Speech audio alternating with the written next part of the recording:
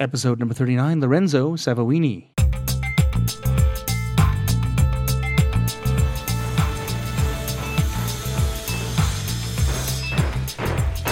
All right, cut to edge of stage. Great. All right, color frost. Check. 1, 2, 3. Check. Stand by, please. Heads to half, heads out, running cues 1 through 10, down cues 1 through 10. And welcome back to the Title Block, a podcast about Canadian theatre designers, their history, and their craft. I'm your host, Michael Cruz, and this week, my friends, a 2-hour conversation with Director of Design at Soul Pepper Theatre in Toronto, Lorenzo Savoini. This is such a great interview. Just when you think we had exhausted all conversation, it gets deep into Lorenzo's theory of design and its future in Canadian theatre, as well as the philosophy behind the Soul Pepper Academy and their success in integrating design into the creative process so well that it acts as inspiration for new stories.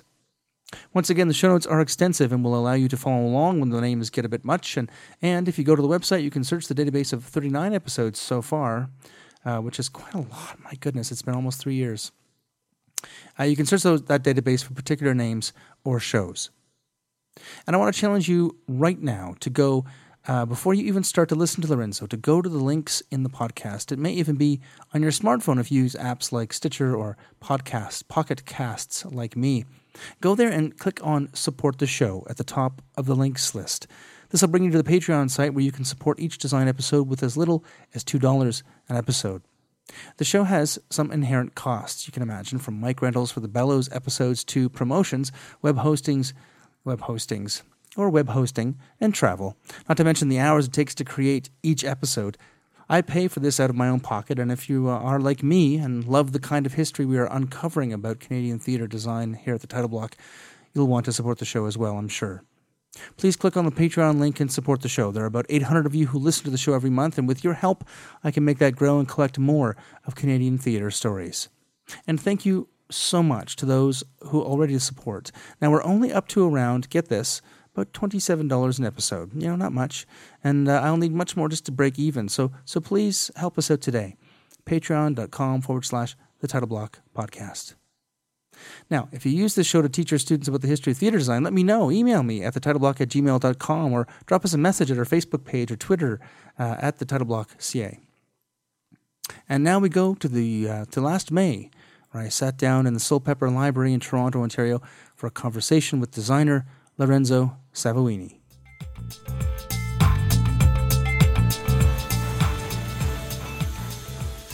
Lorenzo Savoini is a resident artist and the director of design at Soul Pepper Theatre in Toronto, where he works with new and emerging artists with the Soul Pepper Academy. He has worked at the Stratford Festival, Canadian Stage, Tarragon Theatre, Theatre Calgary, Belfry Theatre, Neptune Theatre, many more, and he joins me now at the Library of the Soul Pepper Theatre in Toronto. Lorenzo, welcome to the Title Block. Thank you. Phew, I got through that without making a mistake. It's awesome. Perfect. So tell me about your decision to go into theatre.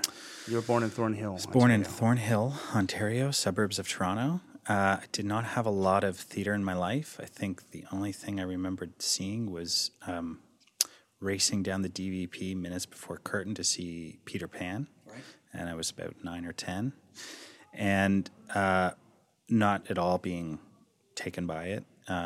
Then in high school, I think I took a theater class in grade 10 because I heard it was easy credit. And it really opened my world. I remember the first play I read was David French, was Leaving Home. And that I could connect to. I really thought it was amazing to kind of like, different than a movie. You didn't escape. It was something where it's like you were engaged with these people, these characters in a deep way, and we studied that play. And so my respect for what theater was started to grow. And then we did a production of Our Town, and I auditioned, and I remember kind of, because I was leaving to go to university, and I had a girlfriend, and I said, I understand George. I totally get him and what he's going with his Emily. And so they gave me, and I remember going out the night before my audition and thinking the costume would be really important before I even had any instinct for design. And I ran out to a mall and I bought wool pants with suspenders and a kind of Henley shirt and kind of I had old shoes from my dad. And then So I kind of dressed up and I got it, and I didn't know anything about acting, and I don't think it was very good.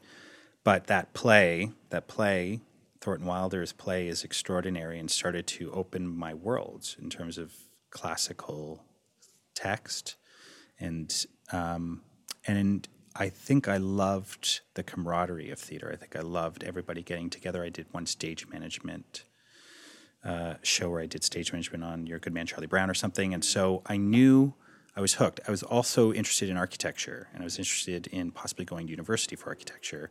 We had in my high school, we had classes. We had like industrial arts classes where there was also design arts. There was like silk screening and CADing, and so you did all these like little projects that gave you a taste of it, working with pneumatics. And so I never put together. I never knew, because again, we did Our Town, which doesn't have any set, and I never really connected that what set design was or theater design was, and I just knew theater to be something like it was an actor's medium.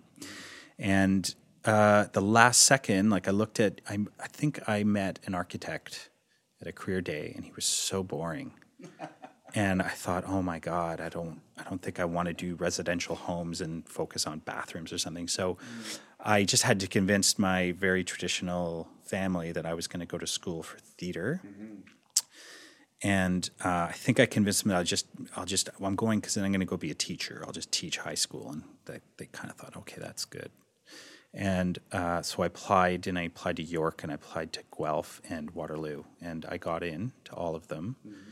But York, I was a bit confused because it's like they wanted you to specialize very early after your first year, and I didn't know what I wanted to do.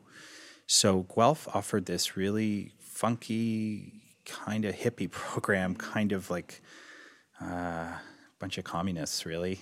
I love them. And they... and it turned out to be this great program because you could audition for lots of things. You could direct, write, produce your own work with a group of people. There was like lots of opportunity for independent study, where if you came with them with a project, they'll give you a credit for it. Yeah. And so that proved really valuable in that I think I ended up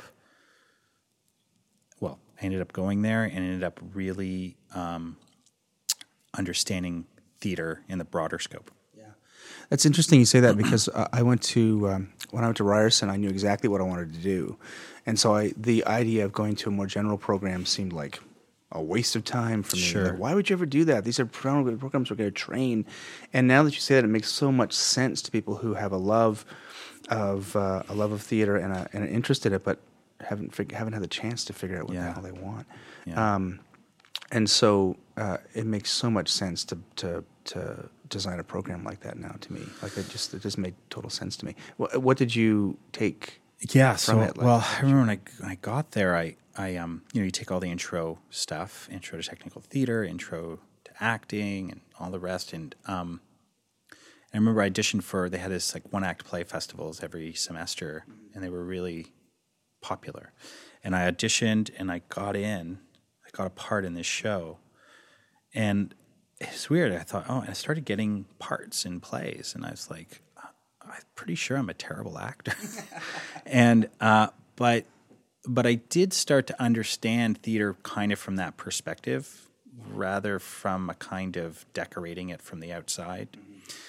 And I was also interested in fine art. I was taking fine art courses. I was always a drawer my whole life, and I started taking electives, like fine art electives, and funny enough, so there's two kind of moments. One was being a carp on a show, doing intro to technical theater. You applied yourself, you did a certain amount of hours on a show, and I walked in the room. We were building the set, and when it was finally complete, I was like, what am I looking at? It was a series of raked platforms with a very steep rake with a baby grand piano sitting on that rake, and all the floor was covered in music pages. And it was very poetic and metaphorical, and it was designed by Alan Watts, who was a professor of design there. And I suddenly saw that what I've learned others describe as sort of like a three-dimensional canvas. It was like more poetic and metaphorical and not just sort of like a movie set naturalism. So it kind of just never see. So suddenly this notion of what set design was, it just suddenly came into view and became very tangible to me, and something I felt like I could apply myself to. And that coincided with picking up a magazine called Canadian Art, which is still published. And on the cover was Michael Levine. And I read it and was introduced into Michael Levine and his design work and his worlds. And I think at the time he just was really starting to do work with COC and had finished his kind of Shaw stint in Canadian stage and was moving into the opera world. And it was amazing to hear him talk about theater design, and which is, why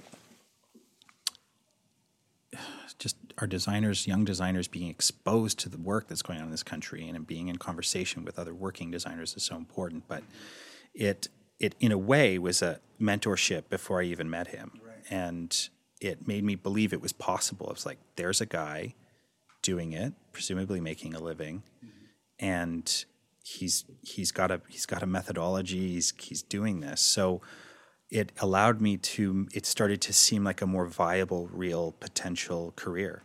So sort of in the second half of my undergraduate, I focused much of my energy and time in design. And there's just not a lot of design courses there. It was like Design 1, Design 2, and you were done. So I approached Alan Watts and said, would you mentor me? I would like to, and so we created these elective courses where he'd play director. I'd pick a bunch of plays off the shelf that I wanted to design. I'd go home and I'd get credit for doing theoretical studio projects for various stuff. And as well as designing, I had a friend that was taking theater in Queens. And Queens was like a bunch of group, it was a big group of actors, directors that I met because my friend produced a show in town at a theater called the Baby Grand. And an actor in that company was Daryl Cloran, who's a theater director who runs Western Theatre Canada now. And anyway, I got credit for designing show out in Kingston. So I would get on the train, I'd go out there, and I built the set, produced it, put it up.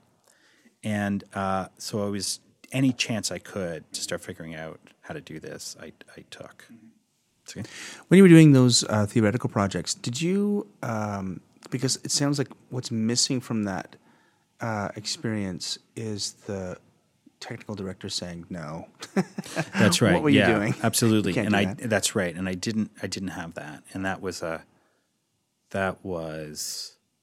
hit me like a ton of bricks in my MFA. Absolutely. No, I didn't have that. I mean, I think I had a final thesis production that I got to design there, as well as we produced a production of House by Daniel McIver with a director and an actor friend. We kind of did our own thing, and I designed the set and lights for that. And so there was I think by the time I was done there, maybe I had 2-3 actual shows under my belt.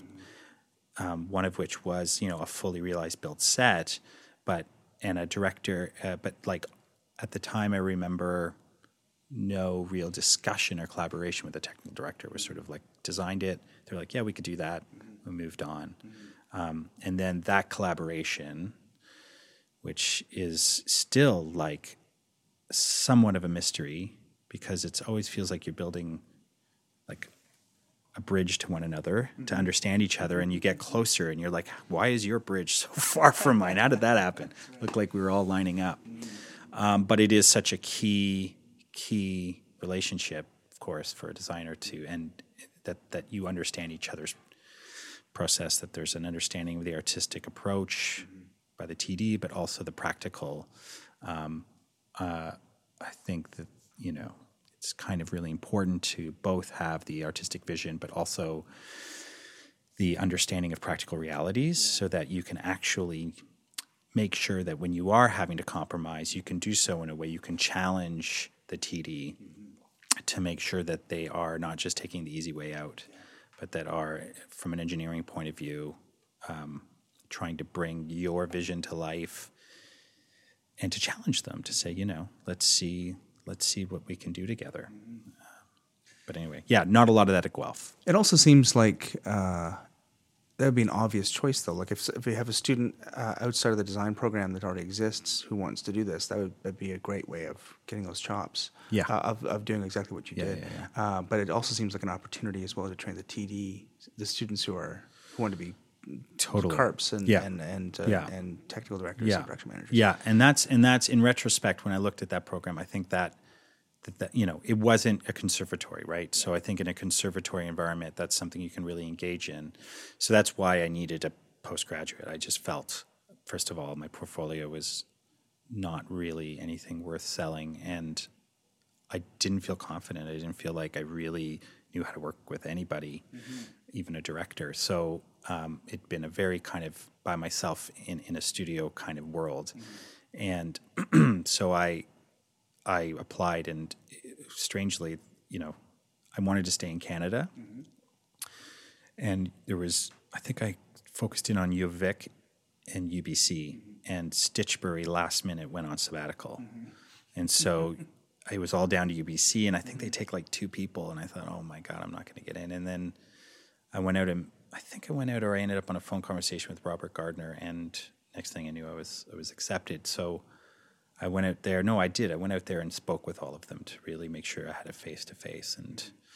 And so UBC was this great opportunity to get a lot of practical experience. So now out of the studio in your head and into it was what you made it. It was like, we'll give you a lot of opportunities. There's a lot of shows that you could design here, but there wasn't a lot of close mentoring. There was just, when you need us, let us know. And so, but it gave me, something like 8 shows in a year or something. It was like really, and like opera, big shows, little shows. And so it gave me the opportunity to build a lot of confidence. Their shops, like I think they have union crew there, if I remember. So it's not like students are building your stuff. So I remember having to, being at the start, being terrified to talk to them about how you want something built, to eventually feeling very confident having that collaboration with a carpenter and a TD. That's interesting. We haven't discussed a lot about the differences between a conservatory and a general program. And it seems, do you think that it would be, I always wondered why people wanted to get their MFA, only because I didn't. And a lot of the people I worked with didn't either. And they were working designers, and they were fully capable and seemed to have the chops. Or get them eventually, right? Like, your first couple of years out of school, you were really trying to figure out how to work in the real world, but they tend to work out. So do you think that, I guess there's pros and cons to both. Had you gone to a National Theatre School, or I think probably even the York program is probably similar because you have to specialize so early. Do you think that you would have made the choice to go to the MFA, or was it really just a matter of getting experience? No, I think that the general nature of my undergraduate did not, I don't think it readied me for entering the professional world. I know for a fact that my MFA made a difference to my eventual segue to Stratford in terms of just because the head of the assistant department had his MFA and was appreciative of MFAs and what they were offering. And that if you ever think down the line that you might want to teach, it's an important piece of paper and tool to have. But also I didn't, I did a lot of reading and thinking on my own. Like I used the MFA, I used the 2 years, not just for the applied work, but also to kind of try to come to terms with, like, I was reading as much Peter Brook, and I probably read more about directors than because there's no books to read about designers. Designers aren't getting to write books about their methodology. But actually, I think it was Svoboda or somebody said that every designer should be 50% director and every director should be 50% designer. And the more and more I started to read directors and their methodology, reading up on Simon McBurney and on Brook and Lepage and so on, and I started to really connect. That really spoke to me. I started, not that I ever wanted to be a director, but that I understood that designing was something that happens, integrates with performance and is in time and is in conversation with the world and the play. Why even do this play, and in what context do we do this play, and these kind of big choices that and questions that send you down a path of how you're going to tell that story. I think in all my interests in directors, I think that's how I think now. And so I'm not always waiting to be prompted, or I'm kind of trying to bring something to the table that we can then have a conversation about together. And so I don't think I learned that from any of my programs. I think that was just independent study and passion and interest in whatever I was looking into. And I don't know, I think I try to point designers down those paths now in the program we have here, but, every designer is going to be different, and an MFA might be good for one person and not good for another person. But what I think an MFA is about is it's not about the job it's going to get you. It's going to be less about how the world sees you, and it's more about the world inside you changing. So you go do this thing that for 2 years you selfishly are going to challenge yourself and how you see the theater and your place in the theater. And so it's a personal 2-year experience. But to have expectations that suddenly everyone's going to see you in a different way. I don't think I've ever, except for that one Stratford interview, no one's ever asked or cared if I have an MFA. Yeah. Great. And tell me about Robert Gardner. You said he was one of your mentors out there. He was, yeah. Well, he is a very exciting designer, really interesting aesthetic, very theatrical and architectural, and he was doing opera and theater and kind of a turn, and he was trying to figure out a way to take overheads and put them in front of a Source 4 and not melt them. At what level could I create my own custom photo gobo without spending the money? And he was curious, and he challenged me very early with, the best lesson I ever got from him was our first theoretical class project was, I got a Heartbreak House, and he said, okay, I want you to just go away and do some sketches as if you're coming to a first meeting with the director. And of course, I took the opportunity to spend an entire weekend, 48 hours doing these beautiful drawings, these pencil drawings with the light coming through the window ever so.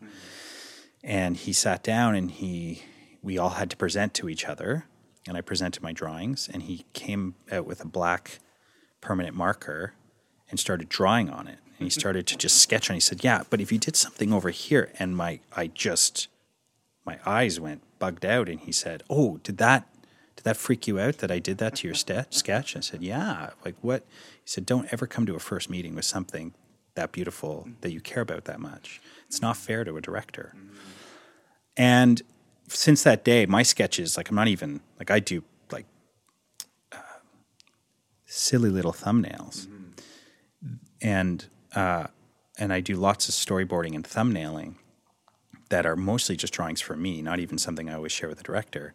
But I don't over-articulate too early, so to keep the conversation open. And he introduced me to this idea of collaboration and what it means to work with the director. So we got to have those conversations. And he was just a really, right away he said, that's a really good Lorenzo design. You know how to do a Lorenzo design. Now, why don't you challenge yourself? And so he kind of got my number really early and kind of understood how to challenge me. And then after 2 years, I've never, we've stayed briefly in contact here and there. Especially he has been really great about sending me potential applicants for our academy. But I left Vancouver, so it was. But he was always really, really, really great to me, and I'm very appreciative. That's terrific. When was the first time you met Michael Levine in person? Yeah, I met Michael. So I was, I just started at Stratford, or I was a couple of years in assisting at Stratford, and someone said, you should assist Michael. And I said, I'd love to assist Michael. I've sent him my resume and never heard anything back. And then I gave him a call. Someone said, oh, no, just give him a call. He's looking for an assistant. And he said, yeah, come in. Well, show me your work. And I had already, so I was in my second or third season. I think second season of assisting at Stratford. And it was December, and I had to start up again in January. And I walked in his studio just thinking we're going to have a conversation maybe in a year or something. And we had a talk, and I walked in his studio, and he had 8 or 10 half-inch models around the room for projects going on over the next 2 to 5 years, all of which, each one taking me through, like my heart was skipping beats. I was kind of felt like this is where I want to be, inside this man's brain in this room. And Michael, he's extremely generous and supportive, and said, great, like, why don't you start next week if you want? And I just said, sure. Like, completely forgetting that I'm supposed to do a 6-month stint. So I said, sure, I'll see you next week. And I left, and I was like, got in the car. I was like, oh my God. So I went to Stratford and I said, listen, this opportunity came up, and they were really kind. They gave me a bit of sabbatical in my assisting to go work with him. And I did. So I did kind of like an initial 3 weeks. And then when I was let out for the summer from Stratford, I did a whole, I think, 2 or 3 months with him where we did the ring cycle. Yeah. So it was me, Cammie, I think there was another assistant in there, and we built models forever. And it was good grasshopper work. It was like glue this pin on the back of this button head to make a mini tiny light. Do that about 300 times. Right. And that would take like 3 days. And then he'd say, make them a little bigger this time. So then you do that. So this extraordinary thing he had, like, I don't know, the budget of those models was probably more than a lot of sets I do. So, yeah. Now tell me about so Stratford, you get an interview at Stratford. Yeah. So I came back to Toronto. I, left UBC and was like, oh, maybe I'll stick around Vancouver. Realized very quickly, it's a very tiny community, wonderful people, but they're not very interested in someone saying, I'm from Toronto. Can I work here? I sort of protecting their own. And it just felt like not a lot of doors to get into, not a lot of theater companies. So I came back. I knew I wanted to work at Stratford one day. And, I think it's important to know, like, I waited for like a year, at least, 1.5 years, and hooked up with Daryl Cloran out of the blue, that guy that I did that show at Kingston with that he acted in, kind of got to know him then, calls me out of the blue, says, hey, I'm a director now, I want to work for free. And I designed shows that I built in Toronto and did these projects with actors now who were kind of like just starting off then, who are now seasoned actors in the city. And we all were working for nothing and doing a lot of really hard independent projects that take a lot of your time. And I was doing them like painting through the night. So then I go to my waitering job in the day, and sort of doing that kind of world for a year and feeling like I don't think I can keep this up. And Stratford, I got an interview, but it didn't amount to anything. And then months later, I get this call, an assistant quit. We need you to start tomorrow if you want it. And it was like Sound of Music. Rory, you're going to meet Rory Murchison, UK designer, at this hotel. A car will pick you up. It's like, what? A car picked me up, drove me to a hotel where drinks were paid for. We then went to a dinner at the director's house, and then I was in the car, drove us back at midnight to Stratford, where I was put up at a hotel. Like, this was alien to me. And then I spent the week working at Stratford, burning the midnight oil in like 4 feet of snow that never stopped coming down. And in that beautiful design office overlooking the river, I remember it was romantic. It was this extraordinary, I thought, I'm pinching myself. I can't believe this is happening. And working to a deadline of getting these draftings done in time and ending up somehow getting lost as you can so easily in that building, and ending up at like trying to get out of the building at 11 p.m. and ending up on stage with the ghost light and just sort of, taking your breath away and feeling a part, suddenly realizing something. And I always knew about Stratford, but suddenly feeling like, oh, wow, I'm part of that big giant story. I'm maybe a piece of sand in it, but it's like, wow, I'm here. And then, so that I assisted on that production, which led to like a lot of back-to-back assisting. Things went well. And there was like a group of us. There was like actually like Michael Gianfrancesco, who you interviewed, Dana Osborne. There was a series of us that started to get a lot of assistant work. And then the opportunity came. Richard Bennett opened a new theater. He opened the new studio theater. And he wanted it to be for the next generation. He wanted young people to be working there. And I had assisted on his production. So it was just right place, right time. And he offered me, they did 6 new one-act plays. And he's like, you'll design the set for all 6. And it was like, there was no budget. It was supposed to be all pulled from stock. But it was 6 directors, established directors, who I've never met before, who I now have a working relationship with. Like, you can't. That's an amazing, lucky opportunity because I've gone on to continue to work with some of those directors. So every project gets you the next project, and so that led to then the fall, like year after year, transitioning. I think where there was a point where I was assisting and designing, and then they finally said you can't be an assistant anymore, and then I just started to really commit to now freelancing. So I did a show there a year and would go out to the regionals and started to get work elsewhere. And year after year, it was like I was working a lot with Richard, designing his shows, but I also had a really, I feel like for me, there was this production of the Timon of Athens that I did with Stephen Mamet's debut as a director, I think. And that seemed to be something that people responded well to, and suddenly people took interest and started asking me to do other things. And then that led to a couple more shows there. So I kind of 5 years in total. And then, as I mentioned, like it's amazing. You get so used to that environment, and it becomes normal. And I started to become very interested in other things, and that kind of collided with also not being asked back. Suddenly, there was a season I didn't get an offer, and I would be lying if suddenly your world implodes, and you're like, oh no. Tell me about you. We spoke about earlier in the pre-interview about the idea, the older idea in Stratford, where the way to get work there, the way to establish yourself as an artist at Stratford was to start as an apprentice, and that led to I've spoken to so many people on the podcast about people who worked in the 70s and probably up until the early 80s who started there, and then they continued on.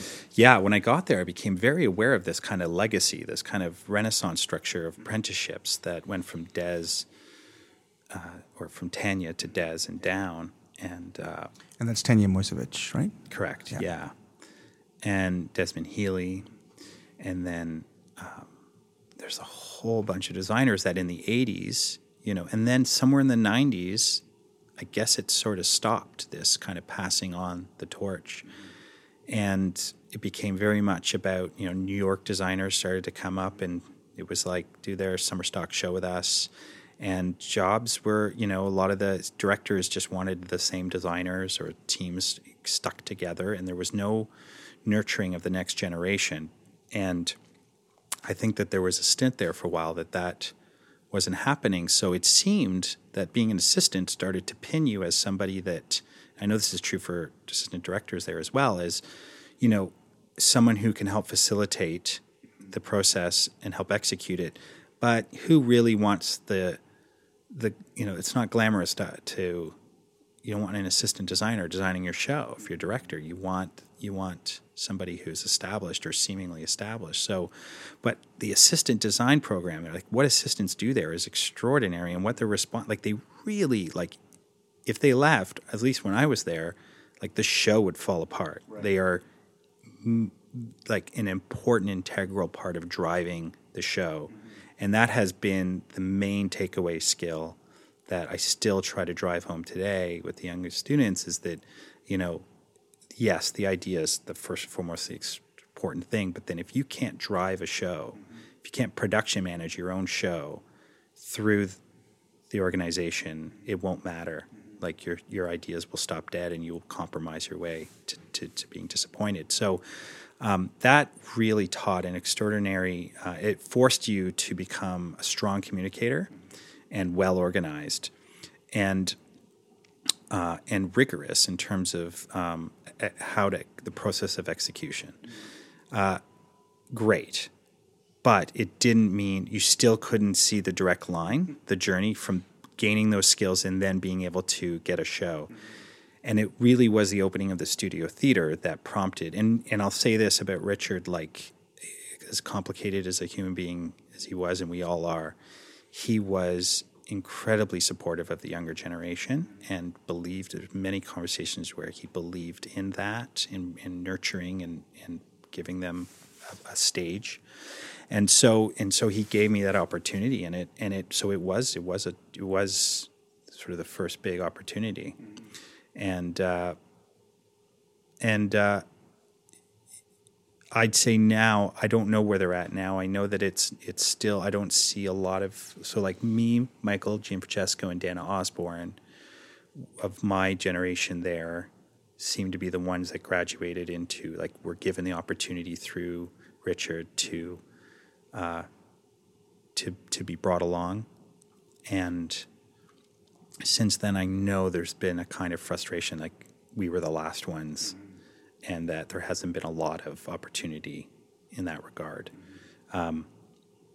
So, and, you know, it's incredibly important. It's incredibly important that the thing that I realized sitting in that room for 5 years and being in conversation with all kinds of designers was, it's not even like the conversations about design. It's like the wonderful conversations about all sorts of things, sports, life, art, that aren't directly related, that you realize how important it is to have a community, and that actors really take it for granted because it's, the conversation is, they're always in a group in conversation about something. Yeah.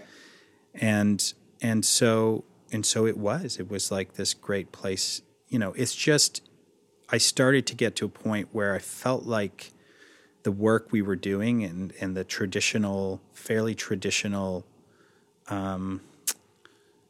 forms in which Stratford was working in at the time, like the expectations around the work. I just, like, I don't know how to do an Elizabethan costume. I'm not interested in it at all. There's nothing wrong with it. I get it. But it's not, when I approach a show or a piece of Shakespeare, it's like, what period should it be in is not a question. It's not the first question I ask. And I want it to feel like I personally was interested in something that, like, I just somehow wanted the work to speak to now and connect to the world now. And that somehow for me, I was feeling a bit like I was pumping at work and it was great, but it wasn't somehow like feeding this thing where I wanted to explore new ways of designing, messing with the formula of how we design and changing the variables. And so that led to a pretty easy segue away from Stratford into other communities and places to work. Yeah. That's terrific. Now, that's an excellent segue to go to the next step, but I really want to talk about the process in Stratford that you witnessed and the formula. You spoke about before about the formula for production and the need to production manage your design through the process. So, tell me, just give me a sketch of how it works down there and what are the hurdles you have to overcome as an assistant. Yeah. Well, I mean, as an assistant and a designer, I think the big key challenge is, and this is true of Shaw too, is just how early designs have to be in. Yeah. So your preliminaries are in like a year, almost a year in advance. And so actors are coming into a room and are engaging with something and dealing with costumes. Like, it's all been predetermined, and now we're just going to fit you into that mold and we'll keep moving forward telling story. And there's, again, like, there's a reality around that, and I get it that we need to start building, or there simply won't be a set on stage in time. But that just, so there are wonderful benefits to that, which is that then you can, if, you know, especially with musicals, big giant scenic expressions can happen because you have the time, you take the early time to build it and execute it. The compromise to that is that you know exactly what you're going to get. It's going to look exactly like you imagined it would. And I've come to appreciate accidents, or come to appreciate, like, roads taking left turns during the process and sending you in new directions, and the kind of degree of risk in that, but that there's also responding to the rehearsal hall and responding to, like, if a good idea comes up, how do you say no to it? And if it came from an actor or an assistant director, or that's fine, and let's just all work as a kind of organism together. And that the hierarchical structure was very, very defined. So it was a very director-driven process at Stratford, and everyone's looking to the director to make decisions and give us information so that we can now do our jobs. And So that structure defines the form, defines the kinds of work that's going to be produced. And I know there are, I feel and see now like some really wonderful directors coming in, Chris Abraham, and they inevitably are going to challenge, both meet and challenge that process, and that's exciting to me. The other the rep there is so massive, and that the amount of departments that exist, even especially in wardrobe, the scope of it as an assistant is at the start extremely daunting. And I always use like the quarterback analogy, where it's like your first season, you get sacked so quickly, and you feel like from saying hut, there was no time, to after like 2 years, you feel like you're in that pocket for like a day, and everything slows down, and so then you're able to really think on your feet and make decisions, because everything kind of slows down around you a little bit. And so really designers come to, because their residency is so long there. That's the other thing, is that like costume designers are there for a long time, but sometimes designers take a show, they're not available as much, and the assistant designers can help, so they can be there. So I assisted on a show where this American designer, I think, came up like a total of 3 weekends or something, the entire process.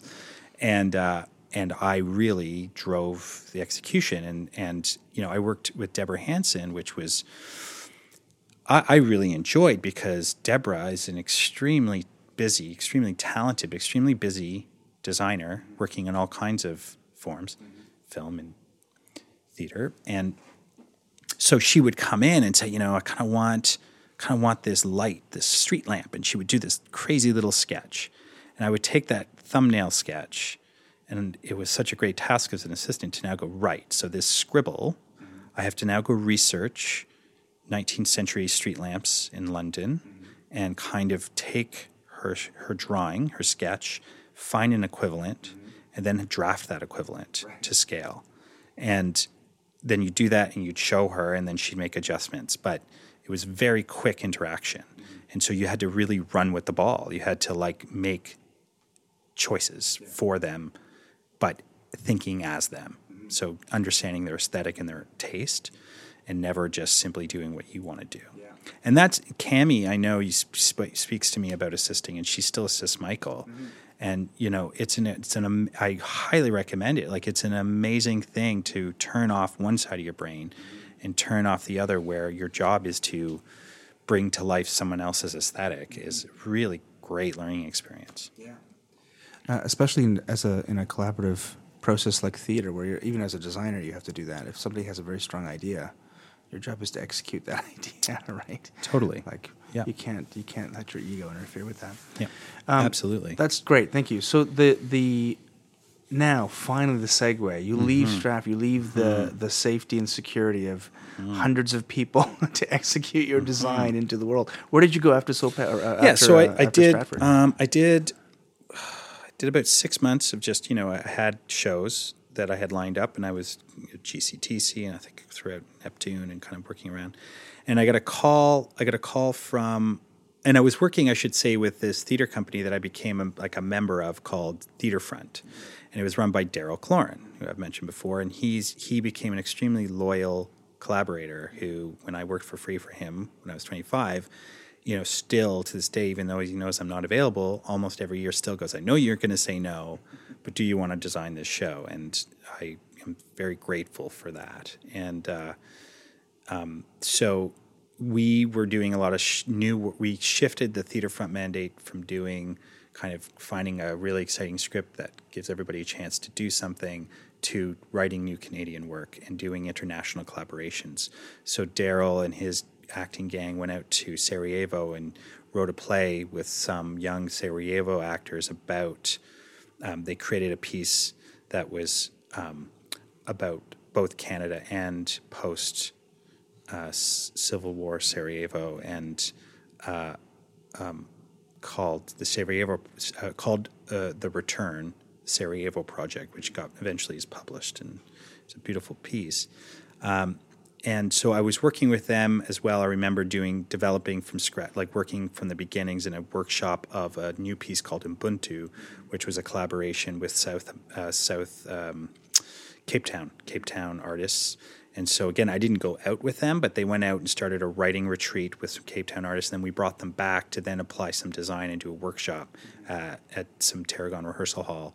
And that all felt like it was really great to be in a room while something's being written and start saying, well, what if we do this standing up and it's like you're lying in bed, but we're doing it up against the wall, and we'll invert you. We'll invert your perspective on this, and it'll feel more dreamlike. And someone's saying, okay, let's try that. And we do it. And we started to trial and error, and it was so bad. It was like, oh my God, that looks terrible. Okay, wait, let's get a little light. Okay, let's get a pillow. What if we get a pillow? And suddenly it's like, oh, look at that really interesting, Lepagian image of playing with perspective. And I really enjoyed being in the room with the actors and being part of that. In a sense, it's writing. It's like you're writing. So now the stage directions are such that so-and-so lies inverted, So you're writing the scene, shaping the expression, the form of the piece. And then so I was doing work like that, and I got a call from Claire Sakaki, producer at Soul Pepper, saying, we're starting this academy. It's a training program. We're not entirely sure what it is for the designer and the director and the writer, but we want 7 actors, a designer, a director, and a writer. Would you be interested in auditioning? It's an audition process. And I said, okay, I'm interested in coming in and learning about it. And to be honest, they didn't have somebody on staff, or they didn't know. They used Michael Levine as somebody they consult with as to what the designer could be doing in the program. And I then spoke to Michael Levine about it because one of the key teachers in the program was Laszlo Martin, who directed a lot of the Chekhovs at Soul Pepper, the successful productions of Uncle Vanya, and so Platonov. So it kind of there's all these things that kind of culminated, and it was like I saw Uncle Vanya, which blew my mind. I'd never seen Chekhov done that way. It was both like there's like someone had acid wash jeans on, but then someone also seemed like they could be from the late 1800s, maybe, that where the period was not important, that the costumes were speaking to character, and the world was the design was so perfect for Chekhov.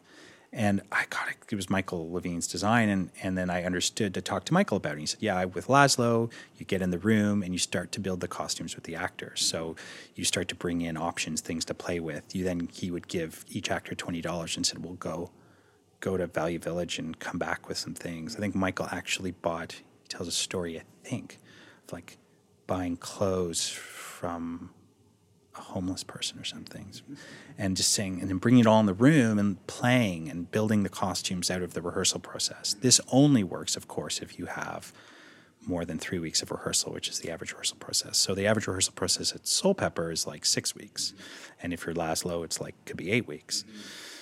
So this is a very European model, and I started to understand that in a way that I never knew before: the European model, quote, versus the North American model, and started becoming, I'm going to start investigating that. So through Michael, in conversations with Albert as well, and I started to understand what this academy could be. And my wife, who's an actor, Sarah Wilson, who's my girlfriend at the time, she auditioned as well, and she got in, and I got in.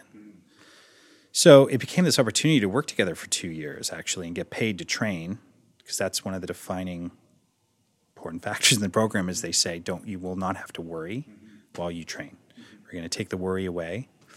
But the big worry was parking that part of your brain as a designer you develop, which is like what it means to be freelance. And putting that on hold for 2 years scared me.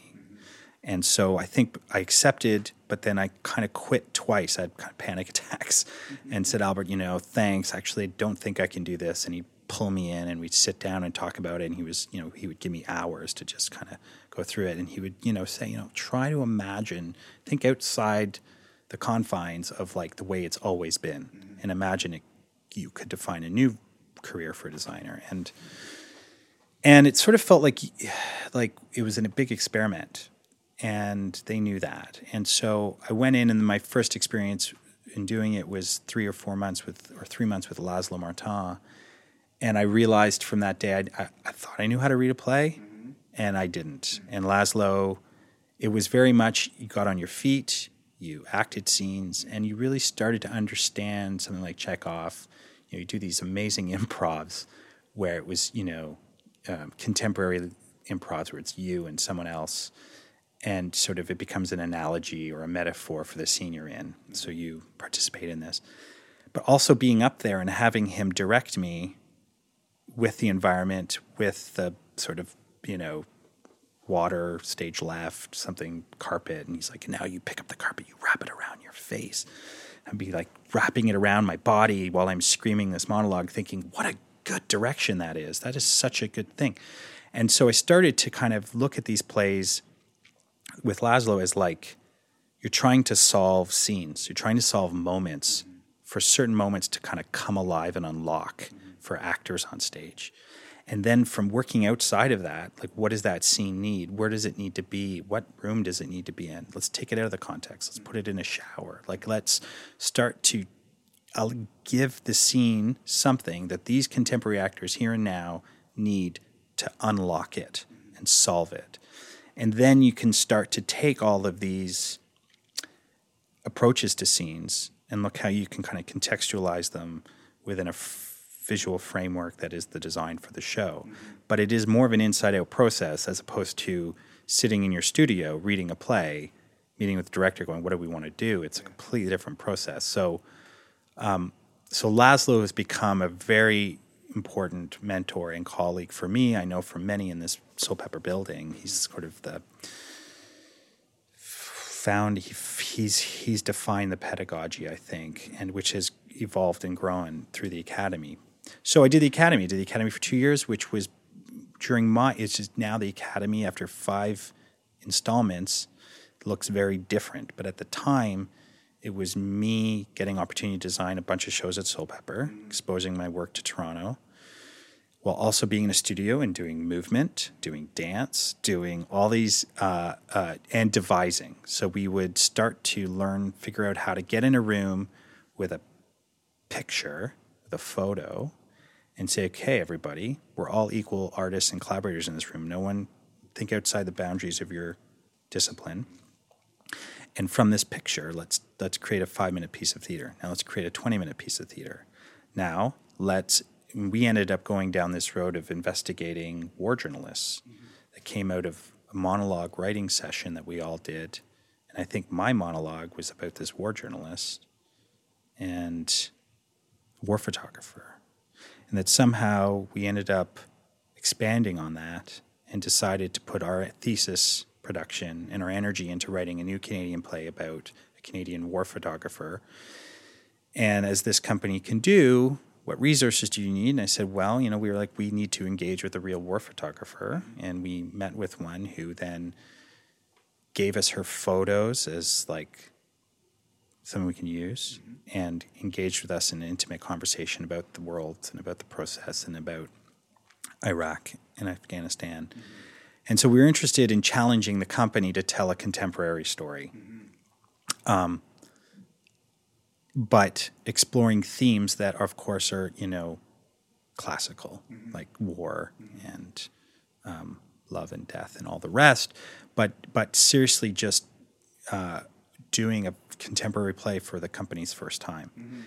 And we did that. We wrote a play, we devised it, we created it kind of from scratch, and, it was an exercise. And now what we're starting to see happen are these, not in our academy, but the next academies, their exercises have turned into full-fledged productions that we now have been successful and are part of our repertoire. So the academy is starting to define process and how we want to work. And so we're starting to challenge the traditional aspects of this company who need shows to fit within a particular structure. And sometimes we say, meet us halfway. We want to challenge that. So we're going to, this eventually all leads to a production of Human Bondage that I did 2 or 3 years ago, where Albert and I went into the rehearsal hall, and this is the first time we've tried this, which is like, let's go in with a set of rules. The script is written like a movie. It's a brand new version of the Somerset Maugham wrote of Human Bondage. Vern Thiessen adapted it into a play that has like 75 scenes and locations, which we in the workshop said keep going in that direction because it actually forces you to think theatrically. And we went into the room with a 16 by 16 high gloss square floor that the lead character was never allowed to leave. Everyone else would always be present in chairs, and all the things that they need, props, instruments, everything, would be in the room. All the furniture listed in the stage directions would be in the room, and then we will all begin this process together, and we will all, as an ensemble, figure out how to tell this story, because there are some impossible design ideas that I said, Albert, I could sit in my studio here and come up with 7 different big, complicated versions of the way those paintings are supposed to be destroyed. Or we can get in a room with a very interesting group of actors and start to play around. So Albert created this idea of the playground, which is that first half of every rehearsal was like 3 hours of playground, where I could say, okay, so let's take the destruction of the pictures, the paintings moment. We're going to break up into groups of 4. Everyone's going to come up with their version, and we're all going to come back and show and tell. And so we did this. It was a form of devising.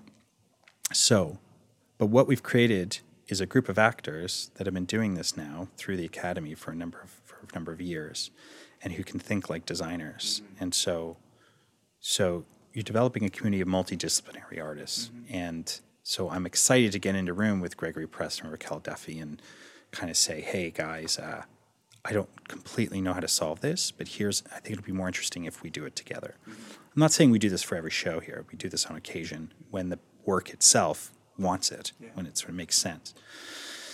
But out of that, I can say that, became a form of storytelling for us that kind of, now we reference it as like, should we do that? Should we do the next show like bondage style, of Human Bondage style, where we get in a room? And the company, more importantly, the production department now understands that process. They understand that it is about late execution.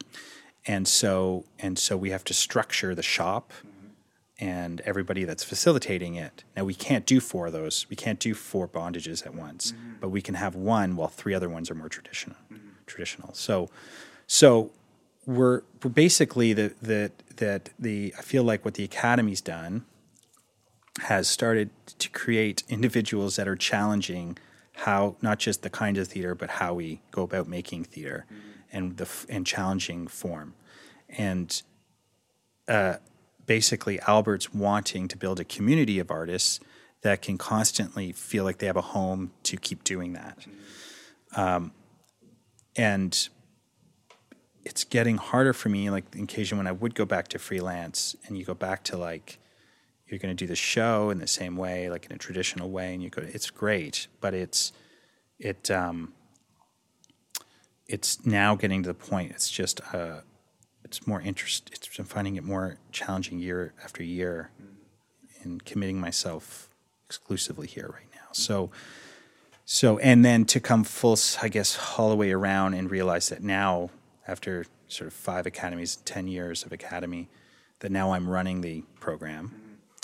So it now can have a proper curriculum and kind of train designers in a way that is kind of postgraduate and is trying to develop them as artists and how to create a designer that comes to the table with a really strong point of view on the theater and how they want to use the theater and the stage, and not just aesthetics, but actual, what we would, I think, call directorial vision of how they want to use the theater, that to kind of try to instill that kind of responsibility in a designer's voice as well, so that when they engage with the director. It's a much more complex, sophisticated conversation rather than where do you want to go with this?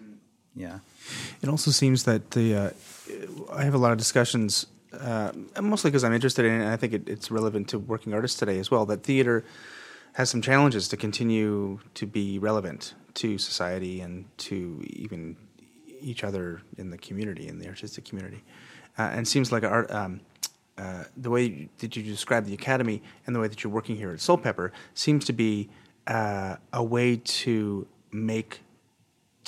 allow the process to evolve in a way that adapts to different expectations of theater, both as a creator and as an observer. Absolutely. And so it sounds like a really optimistic way to go about it. Theater. It is, and it's extremely challenging to our production department because what they want, of course, like you want to be able to pin things down. Yeah. So for a TD here, it's like things are kind of like constantly, like wily. They just keep morphing, and you're like, can't we just do a show the same way each time? And some directors who come work here, absolutely. Like we do get a lot of traditional process, prelims, finals, and everything kind of goes as you would. And that's great. In certain plays, there's no reason to do a Playground on Odd Couple. That play is solvable in the studio. But for example, Diego Matamoros, one of my favorite actors in the whole world, comes up to me and says, I'm really passionate about John Cage. Do you know John Cage? I'm like, I sort of know John Cage. He said, well, why don't you investigate John Cage? Because I'm really into him and his relationship to Zen Buddhism. And I'm also interested in apes. I'm interested in apes in confined spaces and how they exist and to study them. And I said, okay, that's interesting. So then so I went away and investigated John Cage for a couple of weeks on my own, became very excited about his process of chants and how he used to compose music through qi and his relationship and practice of Zen Buddhism. So his favorite most pure sound, he said, in the world is traffic, because you never know something is going to happen that's going to cause somebody to have to honk their horn. So, but these things are undetermined, they're unplanned. They're completely by chance, and then you create. So every time you put your ear out the window, the music is original and responding to human beings existing in space. So he understood time and space in this really, really interesting way. And so I became very, suddenly went back to Diego and I said, this is blowing my mind. This idea, this methodology of chance, I think we should apply that to the process of making a piece of theater. And he said, okay, that's really great. And we went to the zoo. So then we got Richard Farron, because he also wanted to work with a sound designer. So he was interested in what happens if I try to create a piece with just designers, at least to start. So the three of us, myself, Diego Matamoros, and Richard Farron, got in a car and we spent the day at the zoo. It was kind of a surreal day. And looking at apes and studying them and talking about them. And then it led me, so the idea for Diego was that interesting relationship between the animal in the cage, John Cage and his music and structure. And then we started talking more and more, talking about the relationship of society and how we put ourselves in, existing in structures that allow us to exist, to kind of make our lives easier, but are confining. And so right away we saw a kind of subject matter to go into a room with. So we're going into a room now, hopefully this year sometime, if we can all get our schedules together, where we're going in with a subject matter. And I've decided to build a plexiglass, 10 by 10 plexiglass, 10 foot tall, 10 by 10 cube that Diego will be in. So that's a variable. There's a parameter. Bang. That's determined. The why doesn't matter. I mean, it's obvious, but it's also what it needs to mean and how it will function is to be determined. Right. And then you go in with a subject matter. Farron comes in with a particular interest to challenge an audience's sense of perception of that. In other words, we're going to challenge how an audience exists in a room, walks around the cube. Maybe they'll end up in the cube and he'll be outside the cube. We don't know. We don't know how much audience. So we're going in a room with a methodology and not a play. And we're going to write the play as we go along in time exploring chance. So we're going to take what happens when this and this come in contact with each other and make meaning. That the meaning, the idea, the story is kind of will unveil itself, and can it change from night to night? So we're going in with a lot of questions. Soulpepper, in its insanity, has funded this. So they've given us room because they, I think, believe in the 3 people that are going to go do this. So I can't get that anywhere else.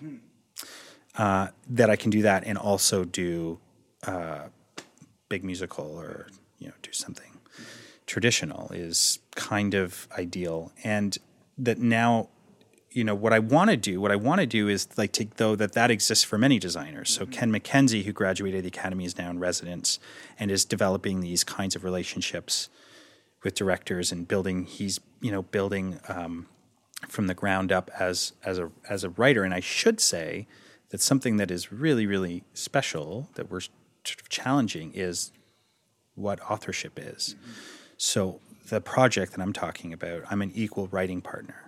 So long term, I get royalties on the house, and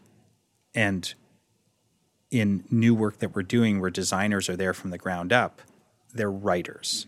They have authorship,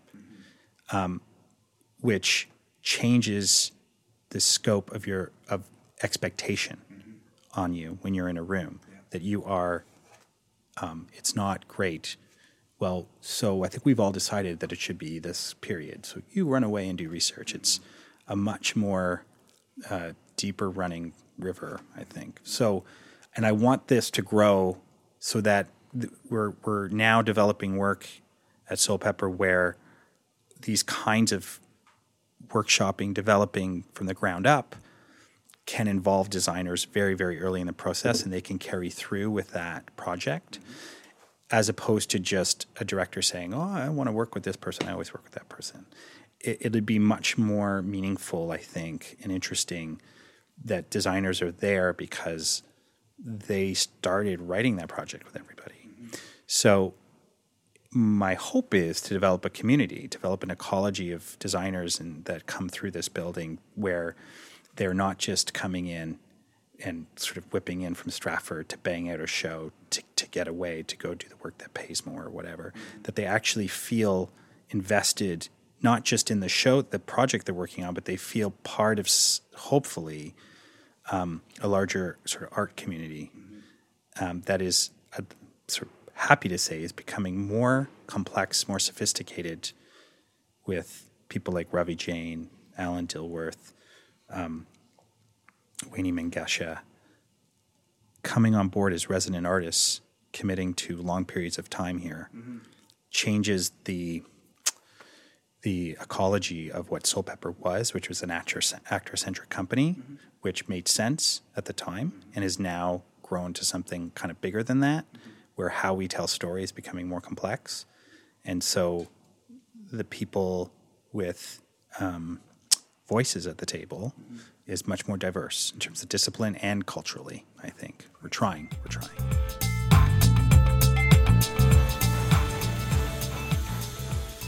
Hi there, I'm interrupting briefly to ask you once again to support the Title Block on patreon.com. Click on Support the Show in the show notes. This will bring you to my Patreon page where you can donate a small amount every episode. I'm just asking that you help to cover the costs and help me to continue to capture the story of Canadian theatre design. Go to patreon.com/the Title Block Podcast and donate a couple of bucks an episode. It really helps.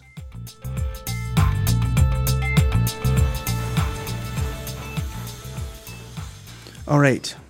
So we spoke a little bit about how you form your aesthetic and how an artist kind of finds their voice. And in the context of theater design, how did you go about that, and what did you land on, or did you? I think I probably started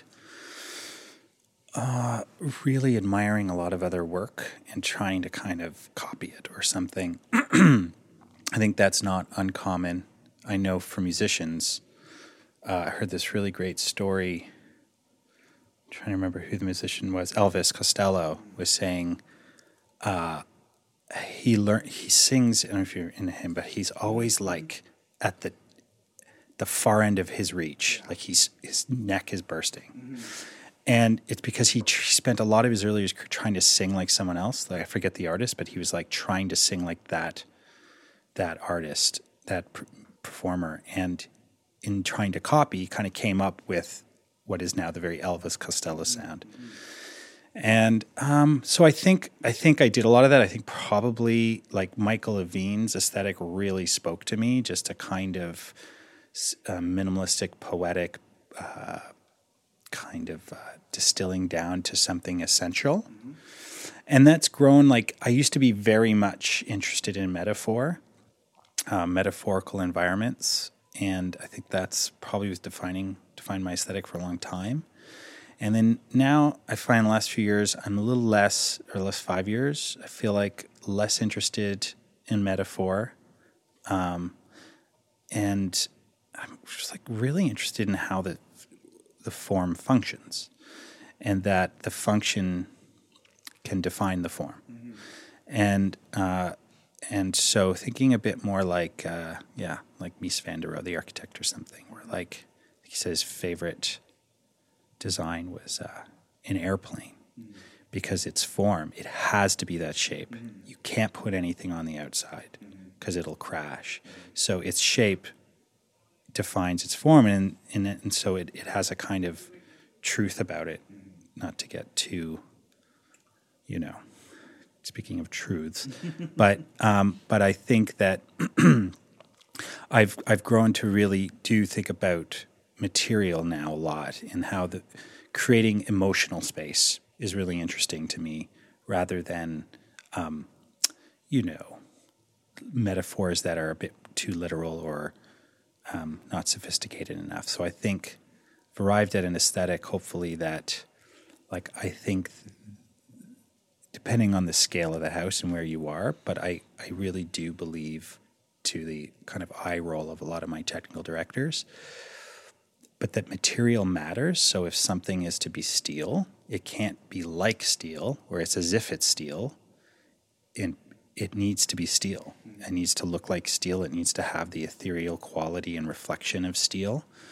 So, and the same goes for an old aged piece of wood, that there needs to be a way, there needs to be a starting place where that material is like it's speaking, and that somehow if it's saying, I'm not this thing, I'm a faux version of that thing, it lacks a kind of authenticity and a sophistication even on stage. That changes, of course, when you're 100 feet away at an opera house. Right.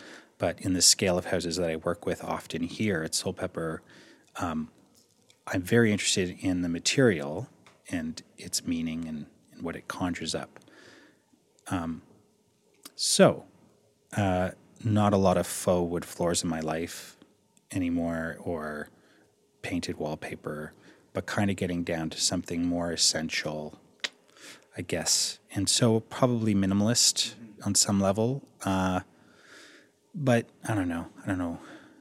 Like, I guess I'm really interested in the design feeling like it's written in to the show. Like, you saw the show and you're like, oh, that must have been in the stage direction or something. It seems so integrated with performance. So I guess the writer came up with that idea or something. Which, I just did a production of Eurydice last year, and the writer actually wrote this elevator into the play, and the elevator opens and it's raining. So it's a huge, but right away what's exciting about that is she kind of sets the bar of where her expectation, how design should be in conversation with her play and integrated. So you're trying to solve her interests, and then somehow that meet yours. And I really do, I work with so many different directors here, and I really, with Albert, it's always very fast. He doesn't have a lot of time. Mm-hmm. And he responds to actors in rehearsal, the rehearsal halls where he does most of his creation, responding to the room. So we've defined a process for ourselves that kind of allows for that, where we create something that is filled with opportunity. But we're not going to decide, we're not going to storyboard, we're not going to decide how this play is going to move through time. Mm-hmm. We're going to go into the room and figure that out together. And we've been doing that now for at least 3 years, and it's working great for us. Mm-hmm. And it's exciting to do that with the actors. On the other hand, Alan Dilworth is like the Zen Buddhist director. He'll sit down and we'll talk and find our way slowly to a thesis. And that thesis, we then build around how to support that thesis of what is this place essentially about. And so it's a lot of conversation, which I love and I adore. And it's about, this is something, I try to do with designers in the academy, is it's not like actually bring yourself to the work. So I'm doing Doll's House right now with Daniel Brooks, and a lot of the big conversations we're having end up being a lot of personal referencing of our lives and how it relates around the themes of the play and issues in the play. And that I happen to have a lot of strong opinions on the performance style of that show and where it should live in terms of psychological realism into something more heightened. And that if I can't get a promise that it will live in that world, then this design idea that I'm proposing, that we're talking about, won't work. So actually engaging in conversations around performance aesthetic became and still is right now in our preliminary phase a huge defining part of what we talk about. So, but metaphor is not at all. We're not, both personally at this moment, not interested in metaphor. So it changes from director to director, my approach. But ultimately, I think that there is an aesthetic in there that holds strong. But without a doubt, with and I think this just comes with experience and age, and that you get to a place where directors I want to work with a director who wants to start at the beginning with me, and then we're going to move through. So if I get asked to be on a project and I can already see they're like, okay, so we know it wants to be this, and we know we're going to do it like that. I'm like, oh, I don't think this is one for me. Right. I need to know that we're going to learn about this play together, starting on the road, on the walk together. And we just, different directors, I go about it in a different way. So, and I have to say, I've been extremely lucky that I'd say, my batting average with directors has been pretty good, in that they're all really generous, really, really generous with their process and inviting me in to many aspects of it.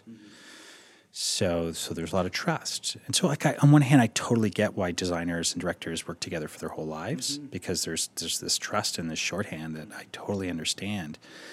At the same time, I'm in a particular place of responsibility where I'm going, so who's next? How do we help the next Michael Levine? And we're training these young designers, and others are surfacing, and we want to give them opportunity. And I think it's not something that a lot of theaters in this country feel a responsibility to designers specifically. They do, I think, for acting. So one of the main things now on my agenda is that of the 60 applicants we had this year for the new Academy for Design, I think 3 were of a visible minority. And I was like, why is that? Like, why? What's happening? And I think that 3 were actually all Chinese. So I've been asking around, going, is it that this is not something that's nurtured in your community, or in that most of those cultures find their way to through performance? So I'm already challenging some, Ravi, who is in charge of community development here as well as being an associate artistic director.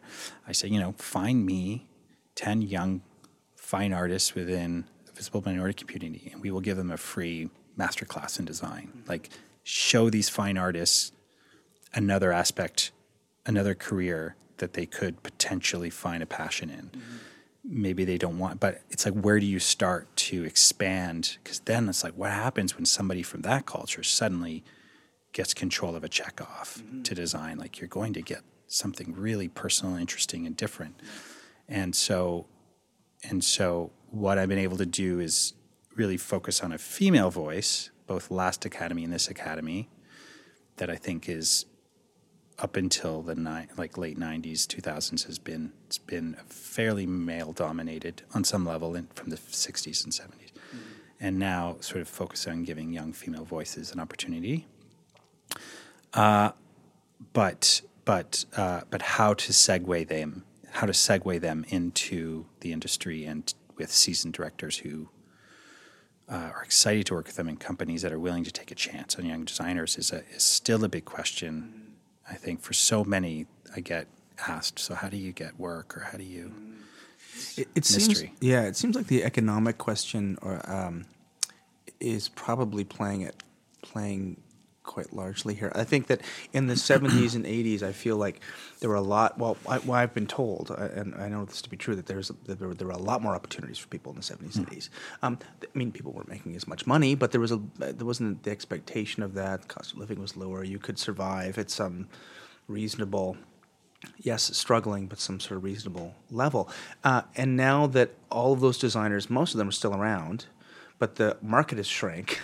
Totally. And so everyone is sort of keeping a hold of what they have as they reach retirement, or as they not become irrelevant, but are competing with people who have new ideas, who grew up in a different time, who are addressing different questions, and so there's this kind of struggle that I don't think a lot of people are talking about.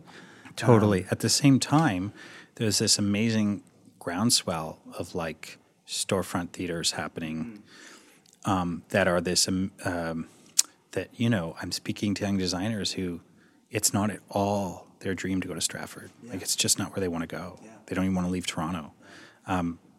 It's just of no interest. It's not their story, and it blows my mind because you think, no, isn't that where you want to go?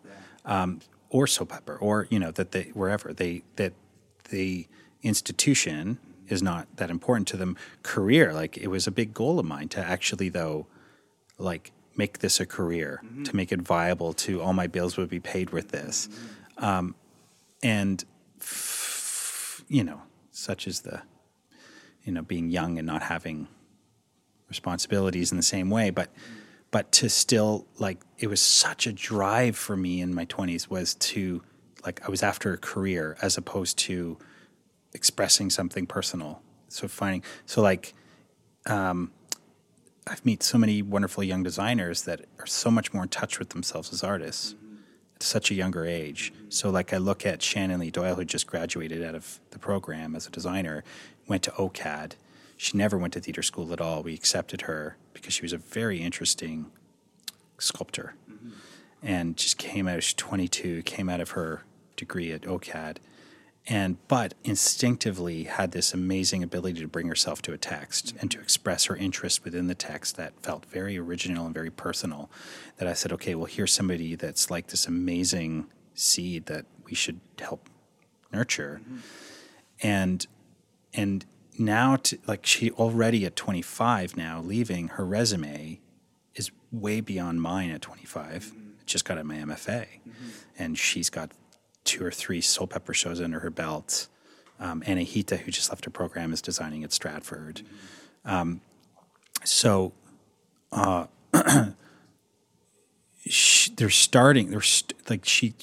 Shannon has this interest in, like, her desire and passion, and I keep trying to drive home, like, yeah, but you got to make this a career if you're gonna. And she's like, but I want to do my sculpture, and I want to do this, and I want to do that, and that what drives her is not this kind of economic system or sort of trying to make it fit within that.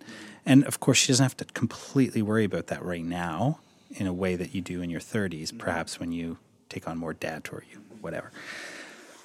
But it's different. It's a larger, more philosophical difference that I allowed myself to be part of the cog in that wheel a little bit, and that kind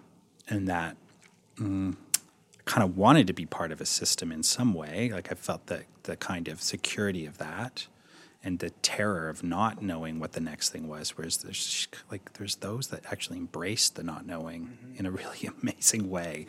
And so I admire it and kind of like envy it. Can I ask how your family eventually reacted when you got out of theater school and went to your MFA, and they realized you weren't going to become a teacher? I think they thought I was going to be a teacher. It's silly, not silly, but, my father was like pretty traditional, strict Italian, and my mom's Canadian, and they both just wanted security. They both came from poor families, so wanted just security for their kids, and I totally get that. So I went to university with the idea to be a teacher, and then I remember at some point this horrible phone call I actually made from like the pub on campus where I thought maybe after my second year I was going to be an actor. And I called, I said, I might think about applying to George Brown. And like the silence was unbelievable. And then just the total rage, like, you want to be an actor? What's going on with you? And then I actually thought about it. I didn't want to be an actor.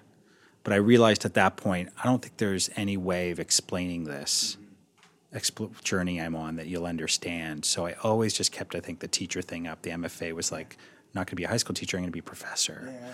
So that seemed exciting to them. And then when I started hitting the pavement in Toronto, it was like phone calls every morning at like 8 a.m. What are you doing now? When are you going to be a teacher? And I was like, what? No, I'm going to be a designer. And the funny thing is my, it's a long time ago, but my dad passed away suddenly, heart attack, and literally like a week later, Stratford called to give me a job. So I think he would love to have seen me at Stratford amongst that and kind of finally understood because he didn't understand about these organizations. But I remember saying, pointing out people to him like Michael Levine and saying, they do exist. There's people making a living at this, and so why can't it be me? Yeah. But this does segue back a little bit because I'm part of the Associated Designers of Canada, and we've been in it's sort of in a revival period, I think, and that it's gaining a lot of traction in terms of more membership of a younger generation than it never had before. And they've often referenced my generation as the lost generation because none of us joined ADC. Or we did as apprentices, and they never picked up a phone because it was kind of a defunct thing. And then I quit, and then there's a whole bunch of us that have now rejoined. And my goal, personal goal within that organization is not, I think contracts are important and all those things, but it's actually to try to build an authentic community of designers and to try to, so for example, for me I was exposed to Michael Levine's work being showcased down at the, what is now NWAVE, Harbourfront Center. So they did a big, I think it was like a pre-quadrennial, the design conference, pre-quad for his work that was going over something. Anyway, I hadn't met him yet, and I was still, I think, in university, and I saw this, and it blew my mind to see a Canadian designer's work being shown in a very big way to the public. And I thought, okay, this person must do this for a living. Like, this is their living, right? So it actually gives you license to dream. And you need to show examples. There needs to be examples. And designers such a secluded life, such a, on your own, that there's designers that, I've never met that are colleagues, but how have I not met you yet? And so when we all get together on occasion and start talking, 9 times out of 10, my experience of them is like, wow, why don't we do this more? Why don't we all get together and have wine and talk? And, it starts off as a bit of a bitch fest. And then it goes into something more interesting and positive, whether it's just, again, talking about life and everything else around us, or you hear a story. But to have a young designer be privy to that is like I remember sitting in a bar at Stratford with, all these designers before me, and I'm like, oh, I'm doing, they're like, what are you working on right now? And I said, well, I'm working on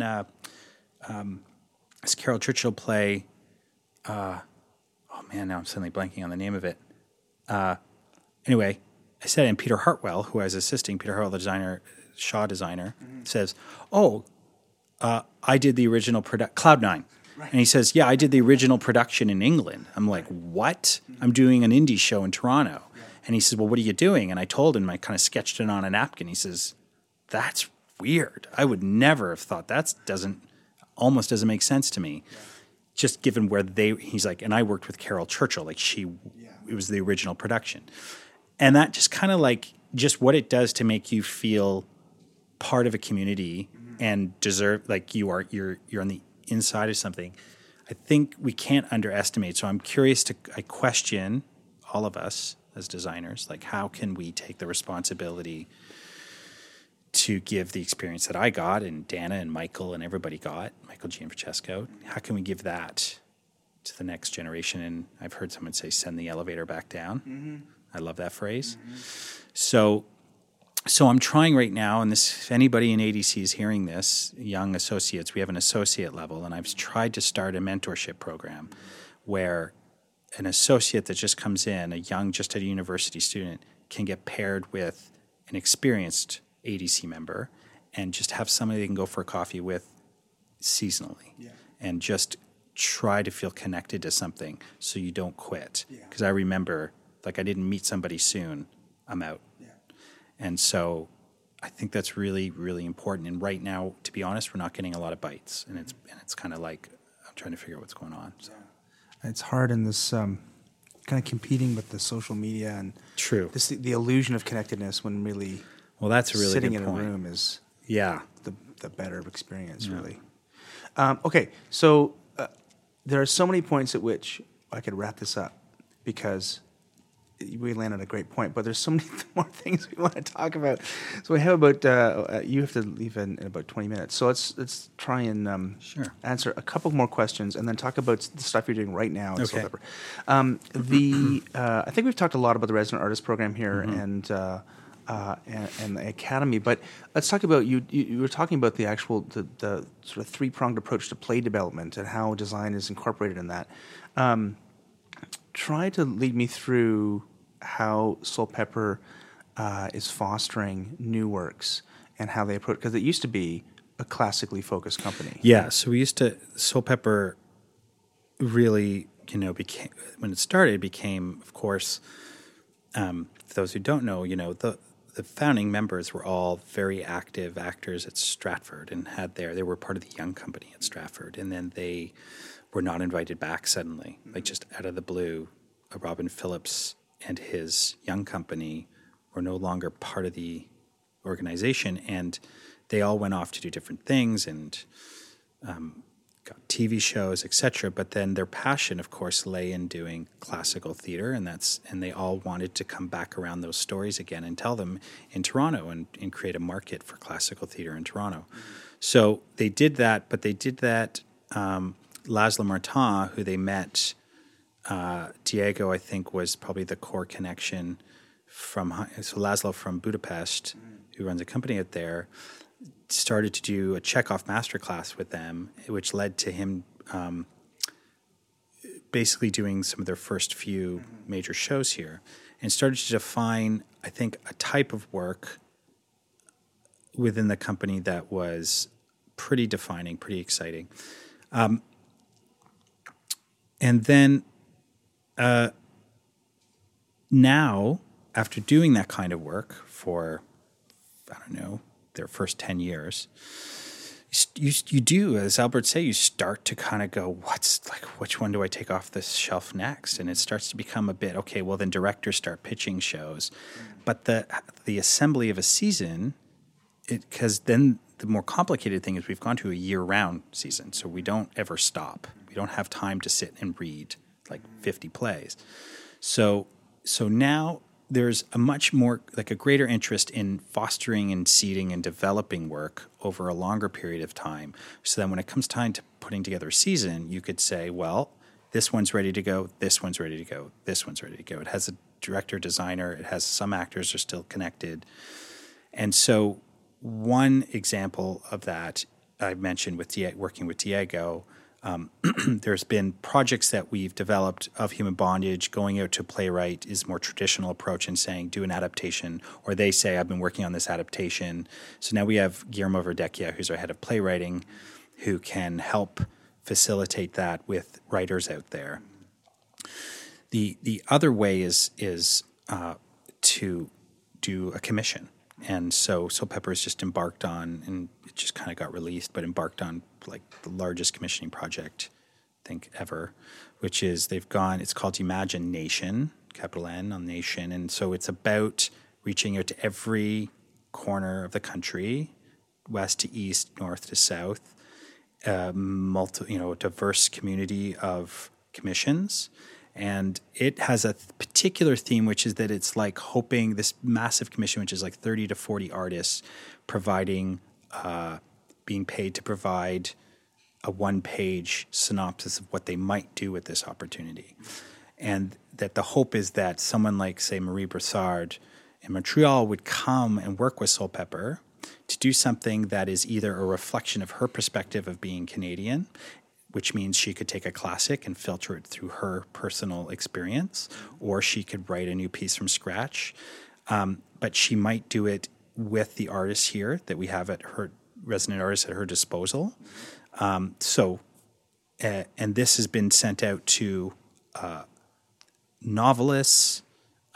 We've even tried to reach out to sort of installation artists, to classic playwrights. So Pamela Sina, who we already have a relationship with, she did Happy Place here. She's going to continue into another piece of writing for us. There's so many people that are being reached out to, and that the hope that they then over the next 3 to 5 years will be seeding and developing projects. And so one of them may come and say, hey, I'd like 2 weeks to develop something in a room. We'll say, great, here's 8 actors you can work with. And they're like, I really feel like design is going to be an important part of this. I'd love to work with a designer and talk about how I'd like, is projection part of this storytelling? How could it be? Great. Myself, Ken McKenzie, who's in residence, are the start of that conversation. It could then mean I say, I've got the right person for you. It's this person. And we start to connect artists to projects that in a much more meaningful way, I think, a deeper way that develops over a course of time. And then those projects are ready to go. And then they go into being featured in the season. They may have, for example, right now, Mike Ross, our musical director, and Sarah Wilson, who I mentioned, my wife, who's an actor in the company, she's writing a musical. She's writing a libretto for a new kids musical. And they've been developing this, and it's in the works, and we'll probably do a concert this December, and then the following December it may see itself as a production, but it's like a 2-3 year commitment on a project like that. And this is all possible because of a new restructuring of contracting that Albert, in his insane puzzle-making brain, has gone about doing, which is that you are in residence here, so that as an actor, you will only do actually so many hours per week on stage. I think it's like tops 15 hours or 4 shows a week for a majority of actors in rep. So then your 42-hour required week, your other hours can be spent in development projects.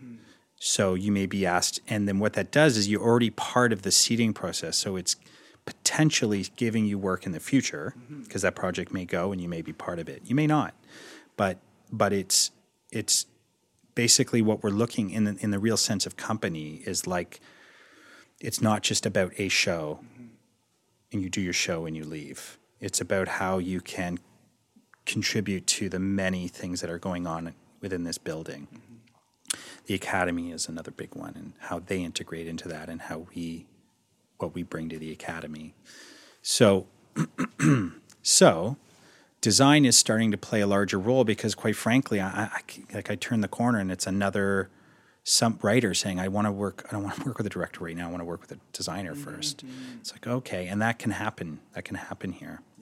And then the larger scope of kind of being director of design, I guess, is still trying to maintain and challenge a standard, a kind of quality. And of course that both means bringing amazingly talented people into the building as much as I can, like the Kevin Lamonts and Bonnie Beechers and all sorts of really talented Yonex and Cami, if she'd ever come and spend some time. All these wonderful designers that have really exciting aesthetics and it's about that, but it's also wanting to figure out how we can bring them into the larger fold of things too. And all of them have, the ones I've talked to, it's like, yeah, I'd love to do that. As we know for designers, the hard thing is they're so booked, the ones that are working are booked so far ahead that they're working off like a Stratford Shaw cycle, which is they get an offer in June for something that they'll go into residence for. So we're year round, so we never know when an opportunity is going to come up that we want to get somebody for, and it's always a challenge to get them before they're booked.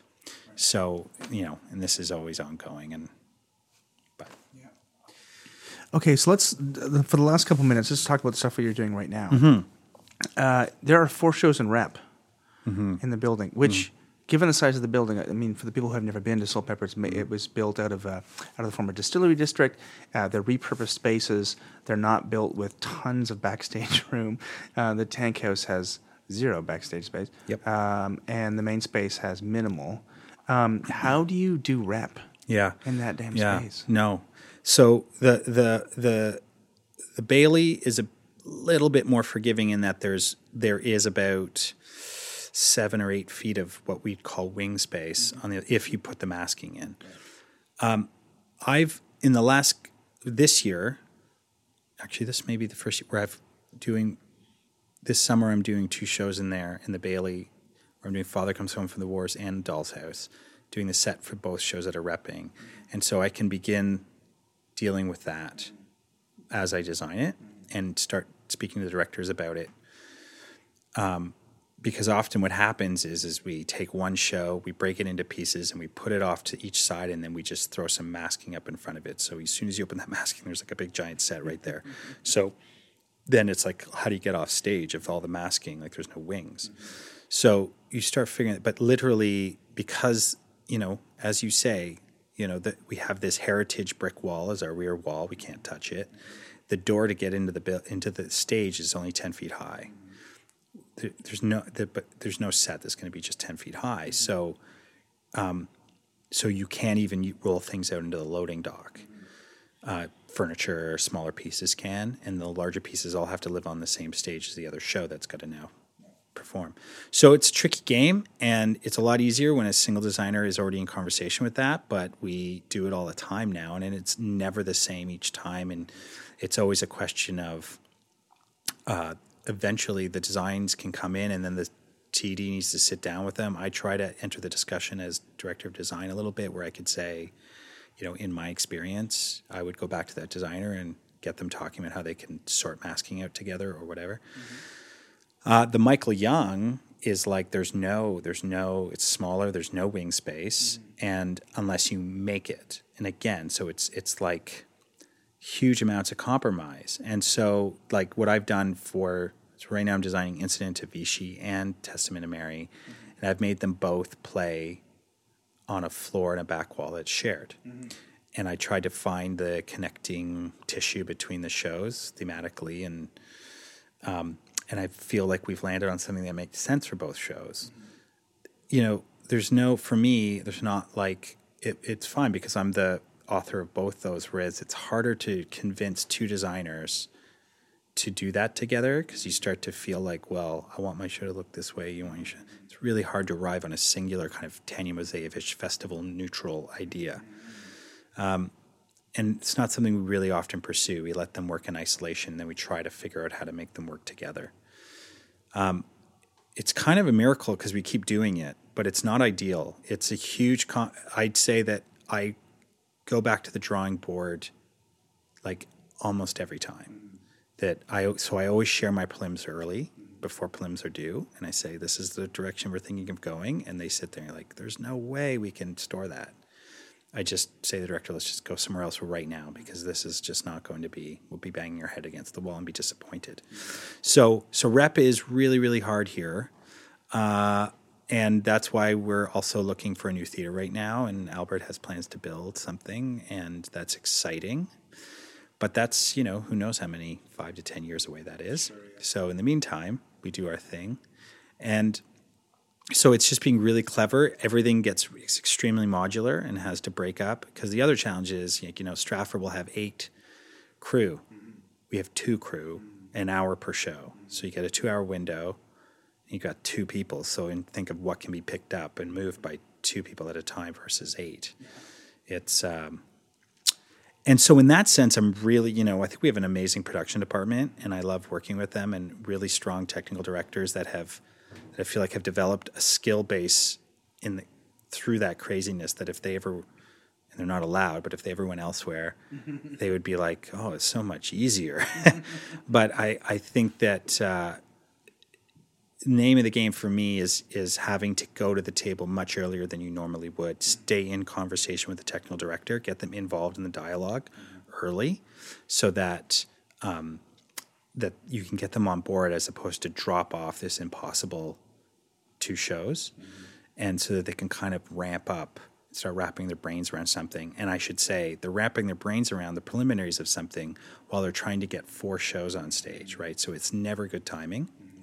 And they're always pushed, more than ever, being pushed to their kind of capacity of what they can take in their brain and facilitate. So, and they do it really well. And Mike Lettermuller is the head technical director, and he's got an extraordinary brain, and they're all very brave. And you can see it. You can see the kind of pressure. So that's the other thing about being part of a community and being somewhere, as I'm sure Kevin can speak to about Shaw, but when you have that shorthand with your TD, like you do with your directors that you work with for a long time, I feel like Mike and I are able to reference lots of shows. I'll be like, it's sort of like a bondage, but kind of like, remember what we did on that show, and it's a bit of this. We have a shorthand, and and so it both means that I understand if he says, yeah, but remember that show? And I'm like, oh, right, I don't want to repeat that. But it also means I can challenge and I can say, listen, we did something like that already and we can do it again. And yes, I'm asking you to. So rep is hard. It's harder than I think anywhere else that I've worked rep in. I think that glass I mentioned earlier, that's like, it's made up of a third time, a third engineering, and a third budget. And if you can fill that glass, you can do what you need to. But sometimes, 2 people, that's not filling that third with human power. And so anyway, but it's also, I'll say this too, and this is important, I think, like the limitations have led to really exciting work. So that there's something that happens that when you get everything you want and you can have all the change of equipment, absolutely you can make a big, massive, incredible machine that's going to do this thing. But then sometimes you can't, and you end up with a 16 by 16 red floor in a room with a bunch of actors saying, well, how are we going to do this then if we can't do it that way? And so in other words, the limitation is a variable in your process, and you can either rail against that and like weep all the time about compromise, or I think Steven Spielberg, I always carry this with me, but he said like he had to learn to bed compromise, and once he learned how to go to bed with compromise, he was able to really start doing interesting things, and I really resonated with me because I just there was like a patch of time where I just was like, this is impossible, and so learning to embrace it and engage it is important. Well, it sounds like here at Soulpepper, you guys have kind of embodied. And as I will say, as a preface, 20 years ago, there was a bit of pessimism or maybe jealousy about the Soulpepper experience, especially since it was very actor-focused in the early days, right? Like, without a doubt. Yeah.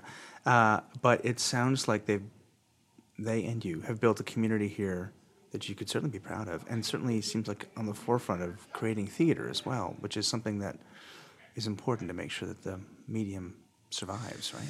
Yeah. I couldn't agree with you more. I remember when I was thinking about coming to the Academy 10 years ago, I thought, but what do they know about design? And they don't seem to really be that interested in it. And then I spoke to Michael, who had a very specific experience with Laszlo. It's not that was exactly representative of all the work they were doing. And I've been here like on and off freelancing, but being here in a really significant way for 10 years. And then now in the last couple of years, all the time. And I can say that what's happening. And again, I think that this is an incredibly,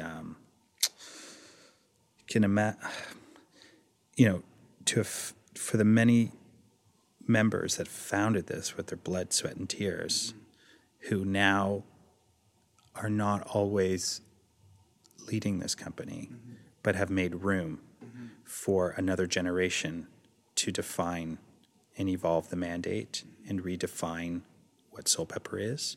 And for Albert to always seem to have the vision and the looking ahead to wanting to know what tomorrow brings and who's going to lead that, and to bring more and more voices, make room for more voices in the conversation.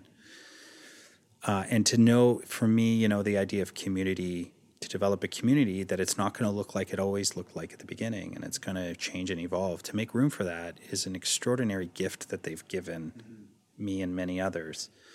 But I get it, and I get the whole.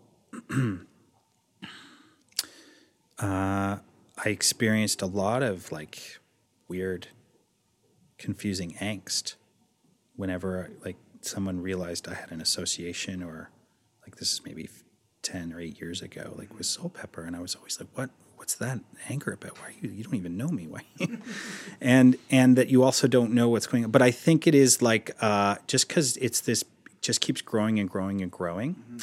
And I think that there's a lot of, I think it's taken Soulpepper a little while to figure out how to share it, what's going on, how to share it with the community and the outside world.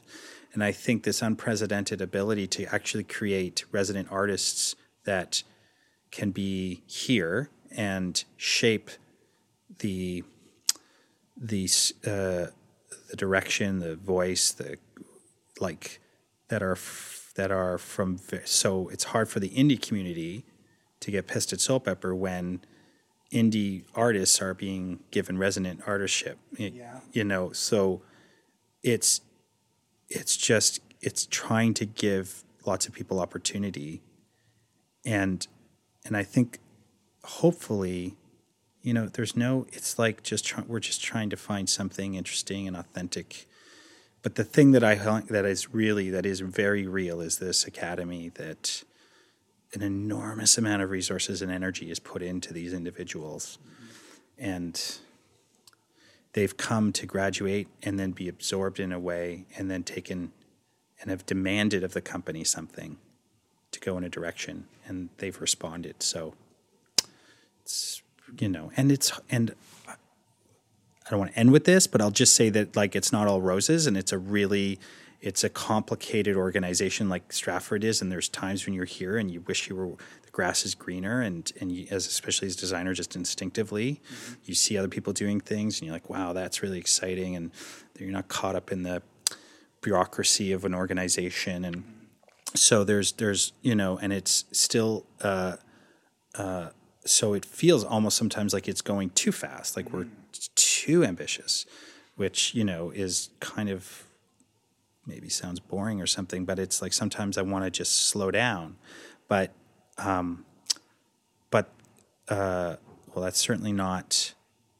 It's not part of the characteristic or makeup, and certainly not Albert. And his ambition is amazing, and it's given a lot of people amazing opportunities. So,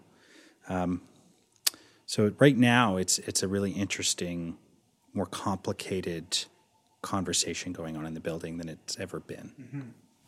It sounds like that's more reason to have a diverse voice as well, so you have a lot of choices. The danger, when you first started telling me about this, I had the same kind of anxiety about moving too quickly, because the danger is to sort of rarefy everyone's time and experience, and then things can collapse in upon themselves. But if you diversify, if you give a lot of different people, a lot of different voices opportunity to speak in that, it sounds like you are hedging your bets against finding the solution that works, right? Yeah, but I think you hit on something important. I think your first point is that people, rather than just feeling like we're trying to take great care, but that when you are being thrown at a project, being used in a way to help facilitate a project here, there, over there, that it's important to every artist and individual that it's not enough to just go, well, whatever, I get paid weekly, and that's amazing. You want to understand why you're doing it, who you're doing it with, to have a more intimate, meaningful connection to the work you're doing. And I think sometimes, I'd say most of the time we succeed at that, and sometimes we do find ourselves a bit like closing our eyes and throwing lots of darts at a board and kind of going, why? Like, I don't even understand why we're putting so much energy in this thing. I don't understand the full scope of it, but okay. And then now we'll put that aside, and whatever happened to that thing? Mm-hmm. So, but I would say that's that is a kind of certainly less the case, just because they can't afford to have projects actually work that way. They have to be moving in the right direction, and I think because it's diversified, like there's like Guillermo running that and Alan running a directing program, and that there's more people questioning and being part of what's the direction we're moving in, and sort of have some degree of basically a seat at the table, the capital T, so that there's questions are being asked, being considered and answered. So it's harder now we don't let each other off the hook. And that's a good thing of having a council, I think. Yeah. And not relying on kind of King Albert to set the agenda by himself. Right? Yeah. And he could. And so he absolutely could just sit in a room in a big chair and make a whole bunch of decisions. I know Albert very, very well. We're close colleagues and friends, so I can say that I know that's not where he doesn't find that interesting. Yeah. He doesn't find that interesting at all. And what he's more interested in is what happens when this person does this thing, starts this thing, and this person responds, and then he comes to it and goes, okay, that's really exciting. Here's what I could bring to that, or how I could help nurture that. So, and music has become, for him and the discovery of Mike Ross, who was in my academy and has now become such a defining person and artist in this building, but that music has become a part of the organization in a way that's been a huge transformation. So now into a whole other kind of genre of art and music in concerts, but also in taking work that isn't meant for music and applying a kind of musical aesthetic to it. So they did this E. Cummings project where they just took poems of E. Cummings and they devised a play out of it, and it's kind of like watching a kind of really cool Arcade Fire live rock video for an hour, using the poems of E. Cummings, and it was fairly successful for us. So it's exciting to see potentially that our audience is open to new form. And we'll be continuing to challenge that and see, because I understand the weight on Albert's shoulder, because if we all enjoy doing this, we also have to make some money. So we also have to do Odd Couple, which is not a bad thing. It's an amazingly crafted play, but the full. I remember you talking to Kevin about this, but that like it's a festival in a sense, in that you are serving up a range of things to eat. And I think there's some of us that want to push the boundaries, so it's not like coleslaw or spinach salad. It's like more like, wow, I've never tasted that before, to that's very comforting, That's great. The last question I'd just like to land on, and this is one that we sort of get to at the end of most of the episodes, is what you would tell new designers. Now, you run you're responsible for a portion of the academy here. So I know you probably think about this a lot, but what is your idea, if someone just starting in the business or just come out of maybe a general program at Guelph, or they're thinking of going into a conservatory program, what do you think the people should be focusing on if they want to have a career in theater? And is that a good idea? Yeah. Like a career in theater. Yeah, I think it's an amazing thing. Yeah, I think absolutely. We need artists, and we need the theater to continue, and I don't think it's I'm in a position, or anybody's in a position, to tell someone else, but it's economically really difficult. Like there's lots of hard, like I have friends that graduated with chemistry degrees that were out of work. Like it's just hard. And so if it's a calling, if it's a vocation, I don't know that you really have a choice sometimes. I couldn't wait to sort of turned 30, because then the idea of going back to school just became so much more difficult a notion. So, and would require some real major decision, not just a flirting with maybe I'll go do this. It's like, okay, I'm going to stop doing this. So, to a young designer though, who feels the calling, or feels extremely passionate and interested in it, I would just say that there are and I don't want to speak to any program specifically. I just think that I do think it's really important to understand design through the lens through a broader lens than just the studio. So understanding how to come to a play, how to read a play, and how to live in a space, in a creation space with actors and directors. So, which maybe leads me to just like make sure whatever program you go into is dealing with collaboration, is really challenging or making you practice collaborating.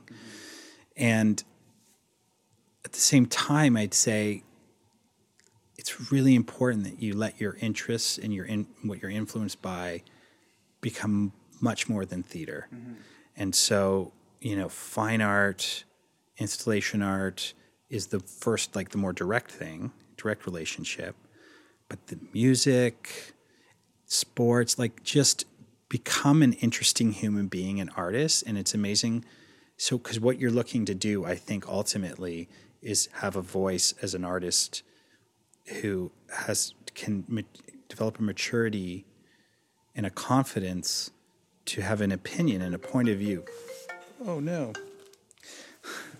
You want to hopefully arrive at a place where you are a confident artist who has a point of view on the theater and on why we want to tell these stories. Not just on, I'm really good at choosing the right color of red, or I understand everything about this period of costume. Those start to feel sort of irrelevant in the larger conversation around how to make this work, whatever you're doing, be alive right now and speak to an audience right now. And I think that can only happen, it can't happen in isolation in a studio learning how to build a model really well. All that stuff's important, but actually knowing how to integrate design in a way that's connected to performance and is in tandem with really strong collaboration with directors is important. And if you can, and something I try to give here is like access to collaborating with experienced directors, even on a studio level, because their thinking is so much more sophisticated and they have a methodology in place. So negotiating and understanding that methodology will only deepen your approach to making theater. So if you were to go to a university, like I know NTS brings in guest professional directors, I just don't know how much the designers work with them. I don't know, but it would be something to investigate. So making sure that rather than like I did a program and after 4 years, like I became a really good perspective drawer, like it's going to feel really relevant when you're sitting across the brain of Daniel Brooks, who doesn't want to draw for 3 weeks. He just wants to talk. And so I'm of the being a well-rounded human being approach, but it's kind of like designers are crazy because I feel like, and maybe but like I feel more than any other discipline, we're more far-reaching. We have to both understand how to read a play, but we also have to understand how to talk to technicians. We have to, the amount of experience and knowledge that we need reaches farther than I think almost any discipline. So because our hands are in so many pots.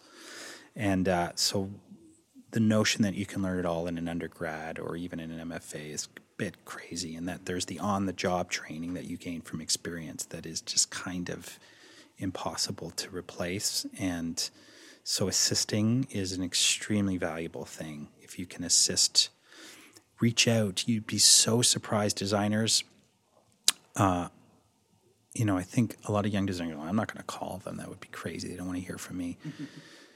God, we're all we love it. It flatters us, and we want it. And so I know some designers pay in experience so that they can't afford to pay you, but that they'll give you the opportunity to assist them and get the hands-on experience, but then are flexible with your time because, of course, that means you're needing to work elsewhere. And then there are other designers, and you're going to speak to Michael, and I think, one of the unfortunate but wonderful things is Michael moved to England, which is wonderful for him and his relationship in his life, and most of his work's over there, and now he's finally living with his partner. They lived apart for so long. But it's a little hole in the community because Cami Koo, Julie Fox, myself, Yannick, all worked in his studio. Victoria Wallace, he paid a very competitive hourly for young designers building models. Expectations were high, and he was very generous with you being aware of what and why, not just being a machine in a studio. So there's really was no other designer that had the career that could afford to do that, and he no longer lives here. So after us, it's not like you say, oh, you should, now I can tell somebody you should go work in Michael's studio. Yeah. That's not an option here.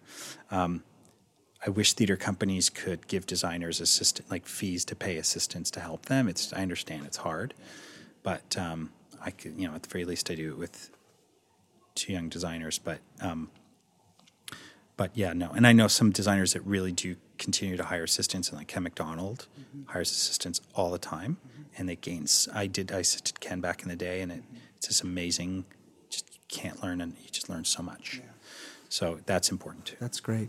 So theater, more than just commentary, is a lived experience. So you have to actually experience life in order to do it well. Well said. Yeah.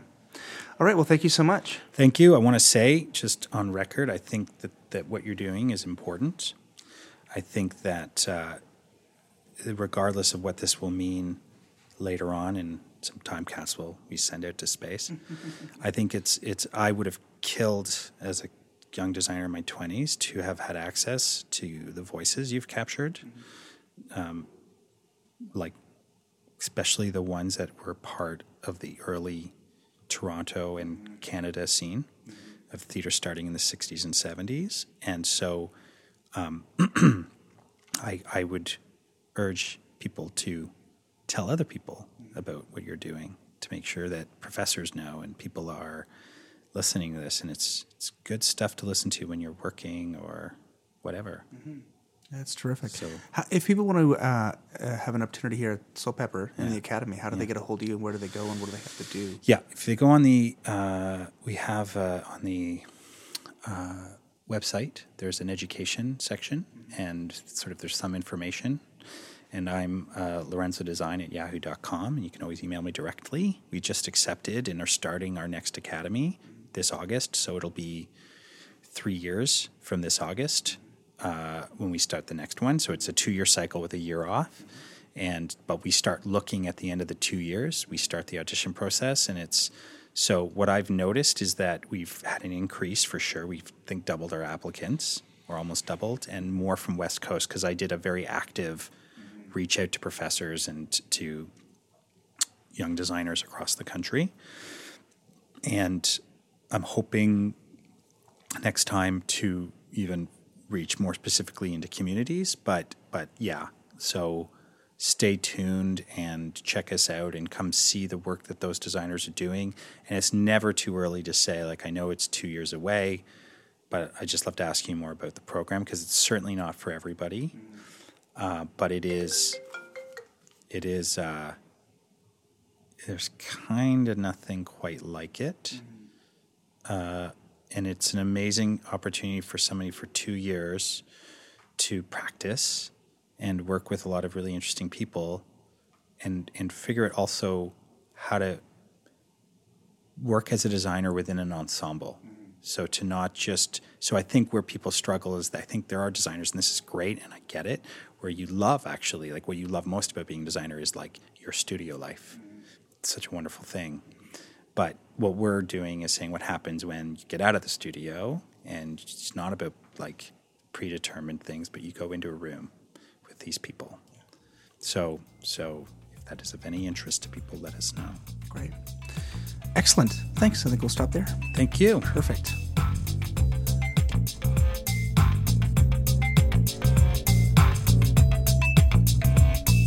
That was my marathon talk with designer Lorenzo Savoini at the Soulpepper Library in Toronto in May 2016. Next time, another Bellows episode where we'll talk about promotions and PR, not one you want to miss. The music for this podcast is by Vern Good with voiceover by Gabriel Cropley. Please go to iTunes and give us a review. It'll help get the word out about this podcast and share the history of theater design in Canada. And you can follow us on Twitter at thetitleBlockCA and on Facebook.com/thetitleBlockPodcast.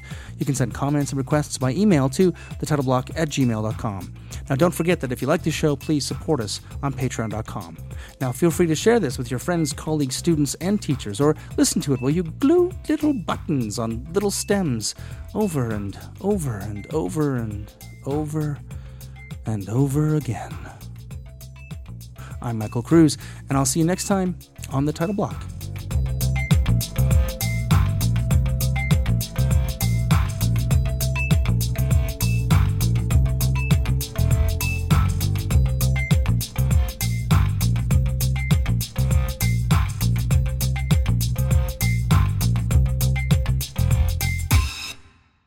Oh, how do you pronounce your last name? Savoini. See? I got it right. Oh, nice. A lot of people say Savoini, and I get it. I understand. But Savoini. Eni, right. Yeah. Or Savioni is the other kind of mistake, because they flip the O and the I, right? And I'm always like, where'd you get the I from? Yeah, what happened exactly. there? What happened there? Yeah, exactly. When I used to score goals playing hockey, the announcement would come on. It'd say, goal scored by Lorenzo. And there'd be this pause. And then they just say, S. No, you're kidding. Yeah. That's ridiculous. Yeah.